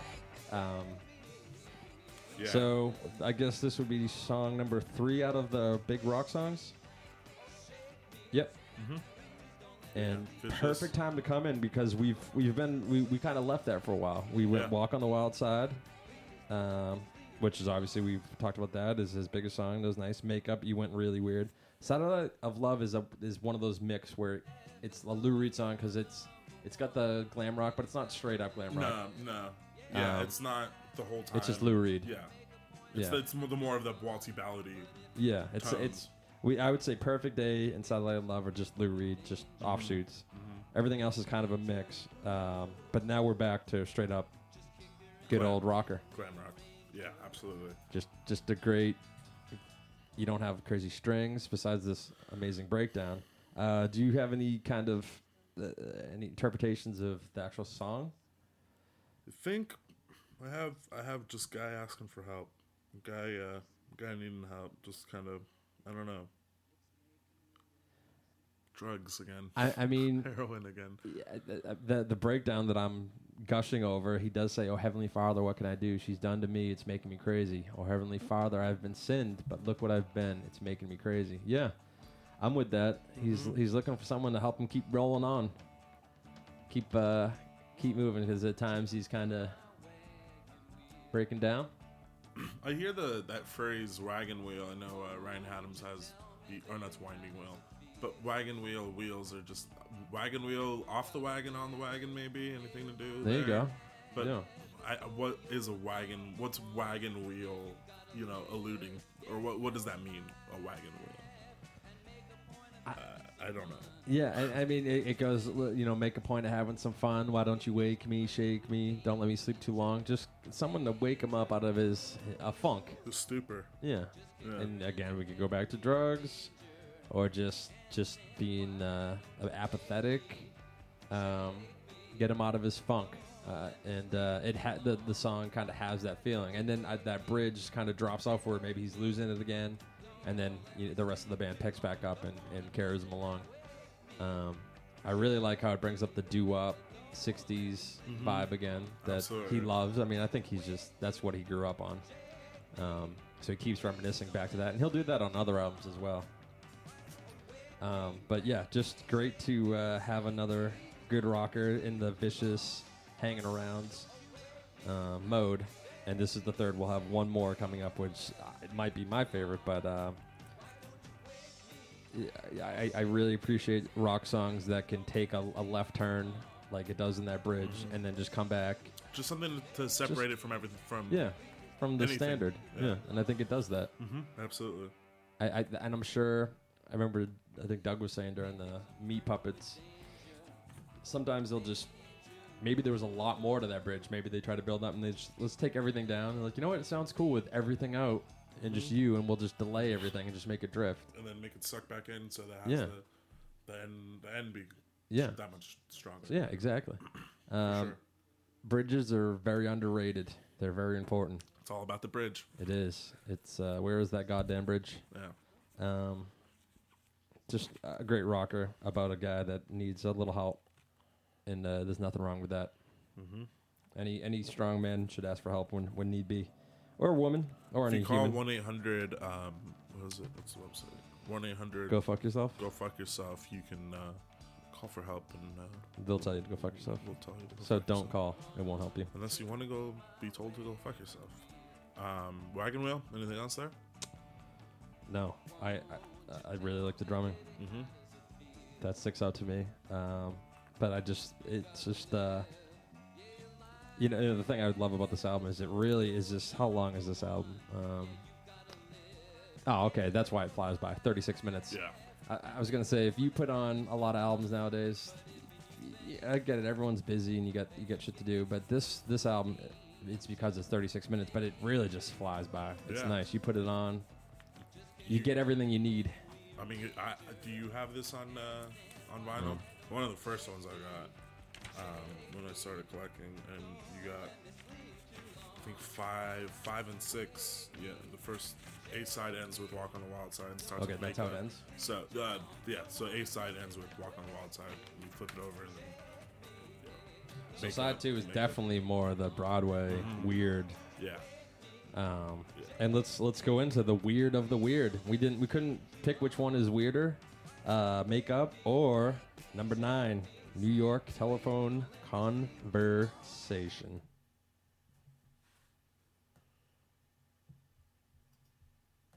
I was sleeping gently, napping when I heard the phone. Who is on the other end talking? Am I even home? Did you see what she did to him? Did you hear what they said? Just a New York conversation rattling in my head. Oh my, and what shall we wear? Oh my, and who really cares? Just a New York conversation, gossip all of the time. Did you hear who did what to whom? Happens all the time. Who has touched and who has dabbled And here in the city of shows? Now Openings, closings. we've entered another Broadway musical, and this one's creepy and weird. You get Bowie just not singing along, but talking along, backup vocals with him. Just piano, for the most part. Yeah. And just a quirky song, but George and I were just sitting here singing it to each other, and it's fun. It's a totally fun song is. to sing to. Yeah, when we were saying Broadway, I always think Disney too. I can see it's a Disney song about gossiping, chatty Cathys. Just 1 minute 30. Yeah. It's already over. Yep. It's just about the he said, she said, the gossip. That I'm sure it's just, whatever. It's not a New York thing. It's a worldwide thing. Maybe the opening, who's got a show, openings, closings thing is maybe specific to New York, but really you put that with anything else, and you can have, it's a generic. People just who, this part where, what shall we wear and who really cares? Yeah. It's just a weird fucking Lou Reed song, man. It's hilarious. It really is. It's almost like a Rafi song, or like a. And like he knew not to keep going with it. He's like, No. we're not gonna make this a full song, No. just a weird little interlude, because it fits in between the last two rockers. So I think he just wanted to make sure. Don't you forget that I'm doing this, and this actually is an old Velvet Underground song.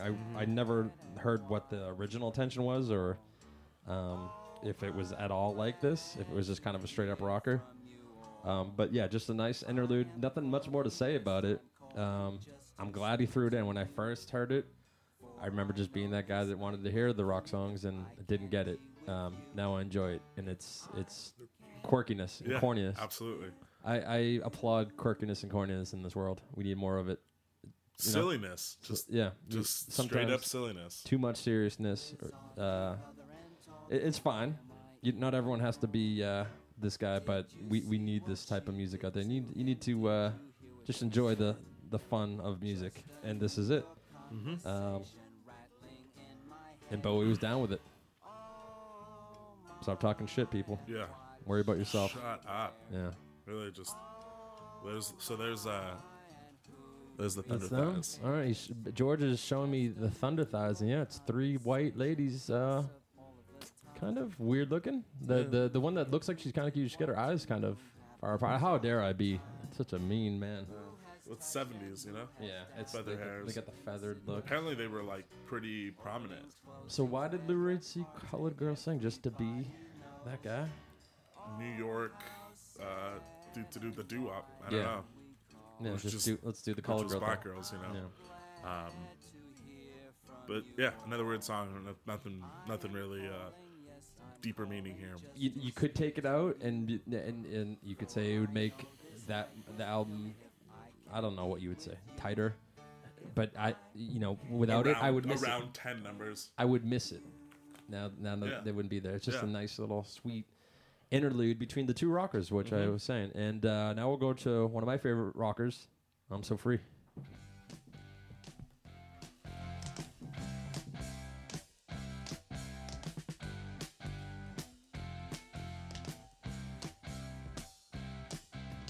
Yes, I am Mother Nature's son, and I'm the only one.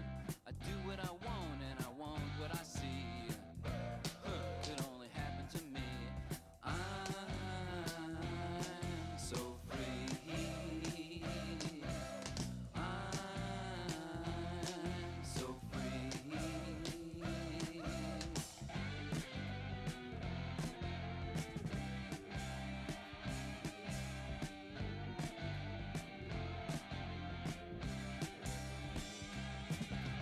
Oh, please, Saint Germain, I have come this way. Do you remember the shape I was in?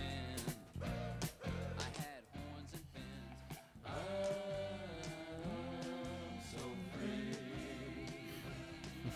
I'm so free. I'm So Free. So free. Just a great rock song.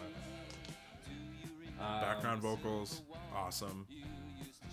Yeah, and Another glam rocker. another glam rock, great drums, Bowie's hoo-hooing, but right there, that lead guitar, that right here. It's a wah, and it's kind of just bending. Is that Mr. Ronson there again? That is Ronson, always on the lead, just killing it. Just holding the weight, just making this song take up to the next level. Now, I'm So Free. Back in the day, you put this song on in the car, roll down the windows. It's that I'm so free, just that feeling. But is it him mocking hippies and all? Yes, I am Mother Nature's son, and I'm the only one. Like it's all about you. I do what I want, and I want what I see, huh? Yeah, it can only happen to me. Like how special of me. I'm so free. I like that interpretation of it. But also, I mean, there could be him feeling that too. Like he's free now. He's not. He almost fell back into the normal world, and I'm so good now. Now I'm so free. I think it's a little both. He's probably even making fun of himself. Why not? But yeah, the whole I am Mother Nature's son. I'm the only one. I do what I want. I want what I see. Could only happen to me. There is something. Trying to say that you're Mother Nature's son, so you're the special, you're with everyone, but I'm the only one. So all of a sudden it turned into you being special instead of Mother Nature's son with everyone. There's that mocking. Yeah, I do think he is mocking the hippies here because that, oh please, what is it? Oh please, Saint Germain, I have come this way. Do you remember the shape I was in? I Had Horns That I Had Bent. Horns That Bent. Yeah, Saint Germain, if I remember, is like a new age hippie medicine type culty thing. So, something new agey like that. So I'm totally with you where he's mocking the mocking it. But it does have even he is saying I'm so free. You do still feel that that sentiment of I'm free kind of thing. Yeah, I don't think he's mocking the being free, but just the way about going How to get it. there. Yeah. There's not one way. You don't fucking follow this one path and that's freedom, and everything else is bullshit. Yeah. Because even, do you remember the Civil Walks? He's saying it right now, so it's kind of hard for me. You used to shiver and I used to talk. Then we went down to Times Square, and ever since we've been hanging around there. So do you remember the silver walks that could be on acid when you're just on these special walks and you're like, one person's kind of in a shock mode and you're talking and you get that godly feeling, that connection. And then that's great. You did get to that point, but then now all you do is hang out in Times Square and you're just kind of a junkie. Yeah, and Times Square in the 70s was not. And you're still... If you remember the movie Warriors... Yeah. New York was a lot like... Obviously, that's a Hollywood movie, but New York in the 70s was, and even the 80s, was very much that rough fucking place. Yeah. Porn houses and all kinds of... Even the movie Big. And I remember at the beginning when he goes to the hotel, it's just like he's in Times Square there. But I like that imagery of you're going on that silvery walk and I know this is me interpreting him that maybe you're tripping or whatever and you're in that enhanced state. Mm-hmm. And then if you're such an enhanced, enlightened being, you're in the dregs of Times Square looking for the next high. Yeah. And you didn't really take what you got out of that. You're just... You saw the glimpse, and then you're back with the rest of the crew. You didn't really take anything from it. So there's, I love it, I'm with you too that there is this feeling of freedom in it that is legit. Mm-hmm. But don't repeating it 35 times. We'll do that. That will work. And the way they're singing it. Yeah. I'm so free. I think everyone has their own way to find freedom, and I think he was kind of just saying that you could find that Saint Germain style, or you could go your own way. Mm-hmm. Absolutely great banger. Absolutely. So that was number 10, and 36-minute album, but we talked 2 hours about it.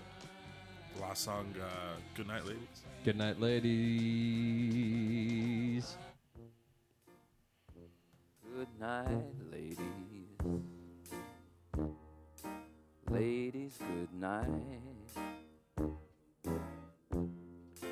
It's time to say goodbye.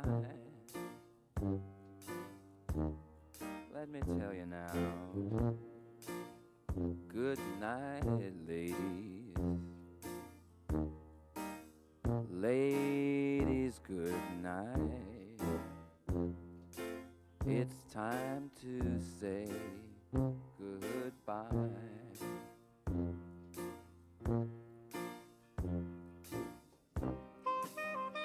Now all night long you've been drinking your tequila, but now you've sucked your lemon peel dry. So why not get high and good? Yes. Night, ladies. Love it. Sometimes I like an album to end with just an all-out banger, but sometimes just fade away. This is okay too. A good night song. We've heard other albums, great albums that have good night. Just at the end, it's just a farewell. There's so much to this song. It's the Broadway thing. First of all, let's just. There's no doubt about that. It is a Velvet Underground, the fourth one. So this existed before. You got that old school 20s, 30s tuba, horns. He sounds like he's drunk and just kind of in self-walling, self-pity. The glam rocker guy finally going home. Yeah. And now he's alone. Yeah. And now he's watching TV. And what is it? Eating... Suck your lemon dry? Well, he's drinking tequila rye, but I thought there was something about eating staying in on Friday and eating TV dinner. Yep. Anyway, my TV dinner is almost done. It's a lonely Saturday night. You know, so you get this whole lifestyle that everyone thinks you live in, and then you're just home watching TV like every other dope. Mm-hmm. Which is nothing wrong with that at all. But, yeah, it sounds like the glam rocker closes the door and just like, let me just put on some jazz. And but then realizing the real, you know. Took the makeup off. The act is off. Yeah, the act is away. Yeah. And now he's probably in sweatpants. Yeah. Smoking a cigarette, drinking some tequila. Yeah. Good night, ladies. Goodbye. It's a T.S. Eliot poem, Game of Chess, where he says good night, ladies. Oh, ladies, good night. Something to that kind of extreme. I guess it could be grabbed from that. And I just put this up with the horns and the tubas and just that nice, like, waltzy drunk sound. Other great bands have done this. Beatles, Honey Pie. You know, they have that. And Radiohead's Life in a Glass House. You know, I never just thought about that. Yeah, like those. They all have like a nice feel to it, where you got those horns going on, and it's kind of just in Life in the Glass House. And Radiohead actually ends that album. Yeah. So there's that parallel. This is kind of a perfect way to end the album. It really I mean, is. what other song would you end the album with?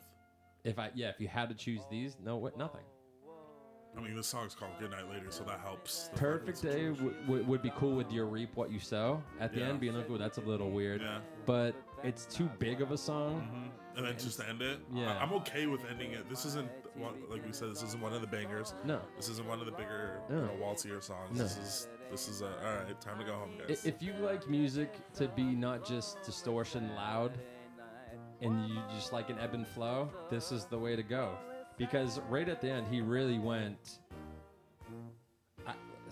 going from your vinyl thing too, which is the best way to go, because that's how he wanted to be interpreted. You flip over, you go Makeup, Broadway, Satellite of Love, quote, kind of rocker, Wagon Wheel rocker, New York Telephone, weird, Broadway, I'm So Free rocker, Good Night Ladies. So it's just a up, down, up, down, up, down, up, down, down, and just chill out. And he's saying goodnight. He's wishing you a farewell. Well, not you, the ladies. And are they guy ladies? Yeah, maybe. In listening, so about how long do you think we've tried doing this? Not like we tried doing this podcast and failed. It just we had this on the back burner, doing this one for a month and a half now. Yeah. So first couple weeks was like listening to it pretty religiously, and having the vinyls. I would play one side at a time, but then not listen to the full record. So I'd put this B-side on. I kept putting the B-side on because I know all the first ones. Yeah. The B-sides are the ones that just kind of you have to grow into liking, kind of. Yeah. They're not as palatable. Yep. And I fell in love with the B-sides. The B-side, the second side. It's not a B-side, it's the second side. Is that part just culture's problem? Because we had a conversation a couple weeks ago where we talked about Pearl Jam, and I can't listen to the album 10, but the B-side I love because it doesn't have any of the radio hits, and it's really fucking good. And I think that's kind of where you're coming from in this, is there's this freshness of it, but also this on a whole nother level is... So you're saying you listen to this a lot. This is 3 out of 5 songs that are these Broadway songs that you were attracted to. Yeah, you know? Absolutely. Yeah. And it was probably just because these were more fresh. These were more, more fresh to me. Yeah. And you don't want to listen to Walk on the Wild Side 18 times. Exactly. And I mean, I love one of my favorite things about music is stepping away for a while from things and then coming back to them and learning. You can listen to albums so many times, but you really, every time you listen to it, can get a different perspective or have how many times have I listened to this album? Whatever, hundreds of times. But today, for whatever reason, Satellite of Love is just hitting my soul. Yeah. You know what I mean? And for the last, listening to this, the B-sides for me just resonated with me. And not even because it's like, ooh, I feel you, Lou. These songs aren't necessarily super relatable. Yeah. But writes songs like this? Not many people. It's absurd to me. And just fucking, dude, this album is... Yeah, Love it. we have had this one of the one in the chamber for about a month. One in the chamber, 32 in the And I clip. actually didn't listen to the same thing with George. I didn't listen to it all week, so I haven't listened to it maybe a week and a half because we did our notes, everything, and scheduling. We didn't get to it. And then this morning woke up and I had just nothing. Nice relaxing night last night. Woke up, felt great. Put this on while I got stuff done around the house, and it just felt so refreshing and absolutely and great. Absolutely. Me this morning, I got up early at 7:45 or something. I didn't go out last night either, so woke up early. I was like, "Oh, I'm ready to go." Yeah. And as I was kind of like just cleaning my room a little bit, just doing a little organizing, I had coffee, put this on, and I was just like, "Fuck yeah, Lou Reed's Transformer, baby, all about it." Yeah, it's one of those albums that, and I guess maybe you like it as you get older, but it is something you could put on in the morning. It does have some louder distortion songs, but it's still got that mellow, jazzy feel to it the whole time. Yeah. And we're going to have to give it up to him, Lou Reed, and Mick Ronson for making a masterpiece together. This is their album. Absolutely. This is the one time they got together and did something pretty special. And Lou Reed, he's got a bunch of solo shit after this, and a lot of it's hit and miss. Yeah. Not every Lou Reed album's a masterpiece by any stretch of the imagination. Well, like most things, the 70s are really good, then the 80s get weird. Yeah, 80s definitely. But the Blue got Mask weird. is really good in the 80s. The Raven, which is kind of which is really good. Berlin is great. That's right after this. Yeah. We'll probably, if we're gonna do one, it'll probably be that. I love Coney Island Baby. Yeah, actually, any of those. The next 3 or 4. And then, for me, an album, I get what it is. I understand the relevance of it, but whatever. But Metal Music Machine, which is one of the weirdest fucking things in the... And as far as... you can put Metal Music Machine on SoundCloud and nobody would ever fucking listen to it, but because Lou Reed made it, it's like, whoa, what is this? What is this thing? Yeah. It's just distortion, and it's cool. I get what the concept of it is. It's not for listening. It's and of course, he was saying that's one of his best things that he's ever done. For whatever that. Just because it's a Lou Reed thing to say. Just because it's not it's pop. Following rules. He was saying fuck pop music. Right. Let's do this. Quite frankly, bullshit. And then he came out with Coney Island right after, which is amazing. Yeah. I'm with you. You could do... And Sally Can't Dance. Yeah, Sally Can't Dance or Coney Island. I would choose one of them, or Berlin. So 70s, he was killing it. Then, and it's all subjective. Maybe some people actually do like the 80s, but he went more at that time. He just didn't... Not that he wasn't into the music as much, but he was always Lou, just doing what he wants. But during the 80s, it was just... I'm gonna make an album. I don't care what any output. I don't need David Bowie coming. I don't need anyone coming in. I'm just gonna create albums. Really, not worried about my legacy anymore. I'm not really maybe even worried about making money off of this anymore. Or And he was pulling away from. This is where he really in the 80s he really wanted to go more literal, and he wanted to be known as a novelist of music. Mm-hmm. So he wasn't concerned with so much melody, choruses. He thought his lyrics were more important. Yeah. He thought he could read a book to you with some background music and you'd be cool with that. Mm-hmm. And I'm not saying that's what the album sound like, but that's just his mind where he was going. Mm-hmm. And just like any artist, he's probably just, I want to do something. I want to shock it up, stir it up a little bit. And he didn't have to. So he died in 2011. Yeah. So let's say from 1968, 7. Pretty good run. He had an alright run. Bob Dylan had terrible albums in the 80s. Rolling Stones had some pretty shitty albums. Name me anyone that's gone 20 years that hasn't 30 years. If the Beatles kept going, who knows? Yeah, probably shitty albums. Yeah. Yeah, exactly. So, death is kind of a good thing for legacy. Or I guess breaking up. But once they've broken up, they're dead, as far as I'm concerned. Damn. Even though they wrote great solo albums. Beatles. But anyways, Lou Reed, Mick Ronson, is Mick Ronson still alive? I think so. He is. Well, David Bowie and Lou Reed, thank you for your input to the world, and I hope The Great Beyond is pretty good. I hope you guys are up there at least. I don't know. He's dead. Mick Ronson's dead. Mick Ronson, David Bowie, Died a long time ago. and Bowie. The video you have there, Bowie announces Mick Ronson passed away, and then that's fucked. Great. So they're all gone. They're all gone. To the great beyond. Yeah. What song you want to go out with? Well, I was gonna say, and then you kind of reaffirmed it. You said you woke up today and Satellite of Love gave you a little kick in your butt, so we could go out there and just go with a nice, especially since these guys are dead. It's a kind of shout out to all three of them because this one they do all a great job. So I think this encompasses everyone. I mean, you could do Perfect Day too. Yeah.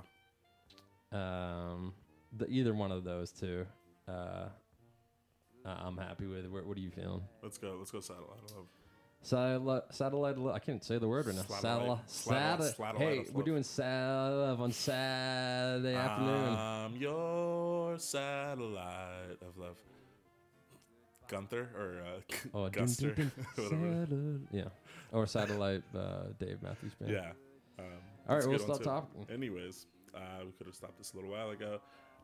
Thank you for listening to Lou Reed Transformer. We'll be back with another episode soon. And, this is kind of a weird thing to go out, but a lot of famous people have been dying lately. A lot of very important famous people have been dying lately, and it's made me think about death in a different way. Just be nice to each other and appreciate each other and love each other. And if you love someone and appreciate someone, fucking let them know, because you never really know when they're gonna be gone. And just with anybody, obviously someone famous dying is a big thing, and luckily no one, knock on wood, around me close has died in recently, but makes you think. And just Satellite of Love. Yeah, it's not. People get confused about the outpouring of love for Prince or whatever, even if they weren't huge fans. It's more just it's that whole fear of death that we all have, and that's what is coming out. Then we turn them into these mega people because they're still alive with a huge presence, even though they're gone now. Yeah, it turns them into godly figures. Absolutely, because they have the legacy. When someone, just an average person, disappears, you can look back on their Facebook or their whatever they wrote, and that's still there, but not this huge presence. And I think that's what's lost. But anyways, love you, George. Love you, Charlie. All right. Later. Bye. Lights gone up to the skies. Things like that drive me out of my mind. I watched it for a little while. I like to watch things on TV. Satellite of love. Satellite of love. Satellite of love. Satellite of. Satellite's gone way up to Mars. Soon it'll be filled with parking cars. I watched it for a little while. I love to watch things on TV. Satellite of love. Satellite of love. Satellite of love. Satellite of. I've been told that you've been bold with Harry, Mark, and John. Monday and Tuesday, Wednesday to Thursday with Harry, Mark, and John. Satellites gone up to the skies. drive me out of my mind. I watched it for a little while. I love to watch things on TV.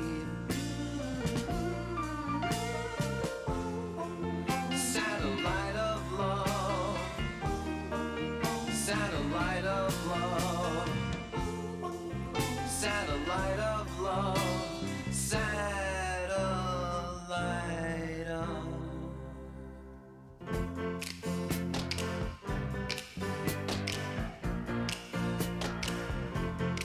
Satellite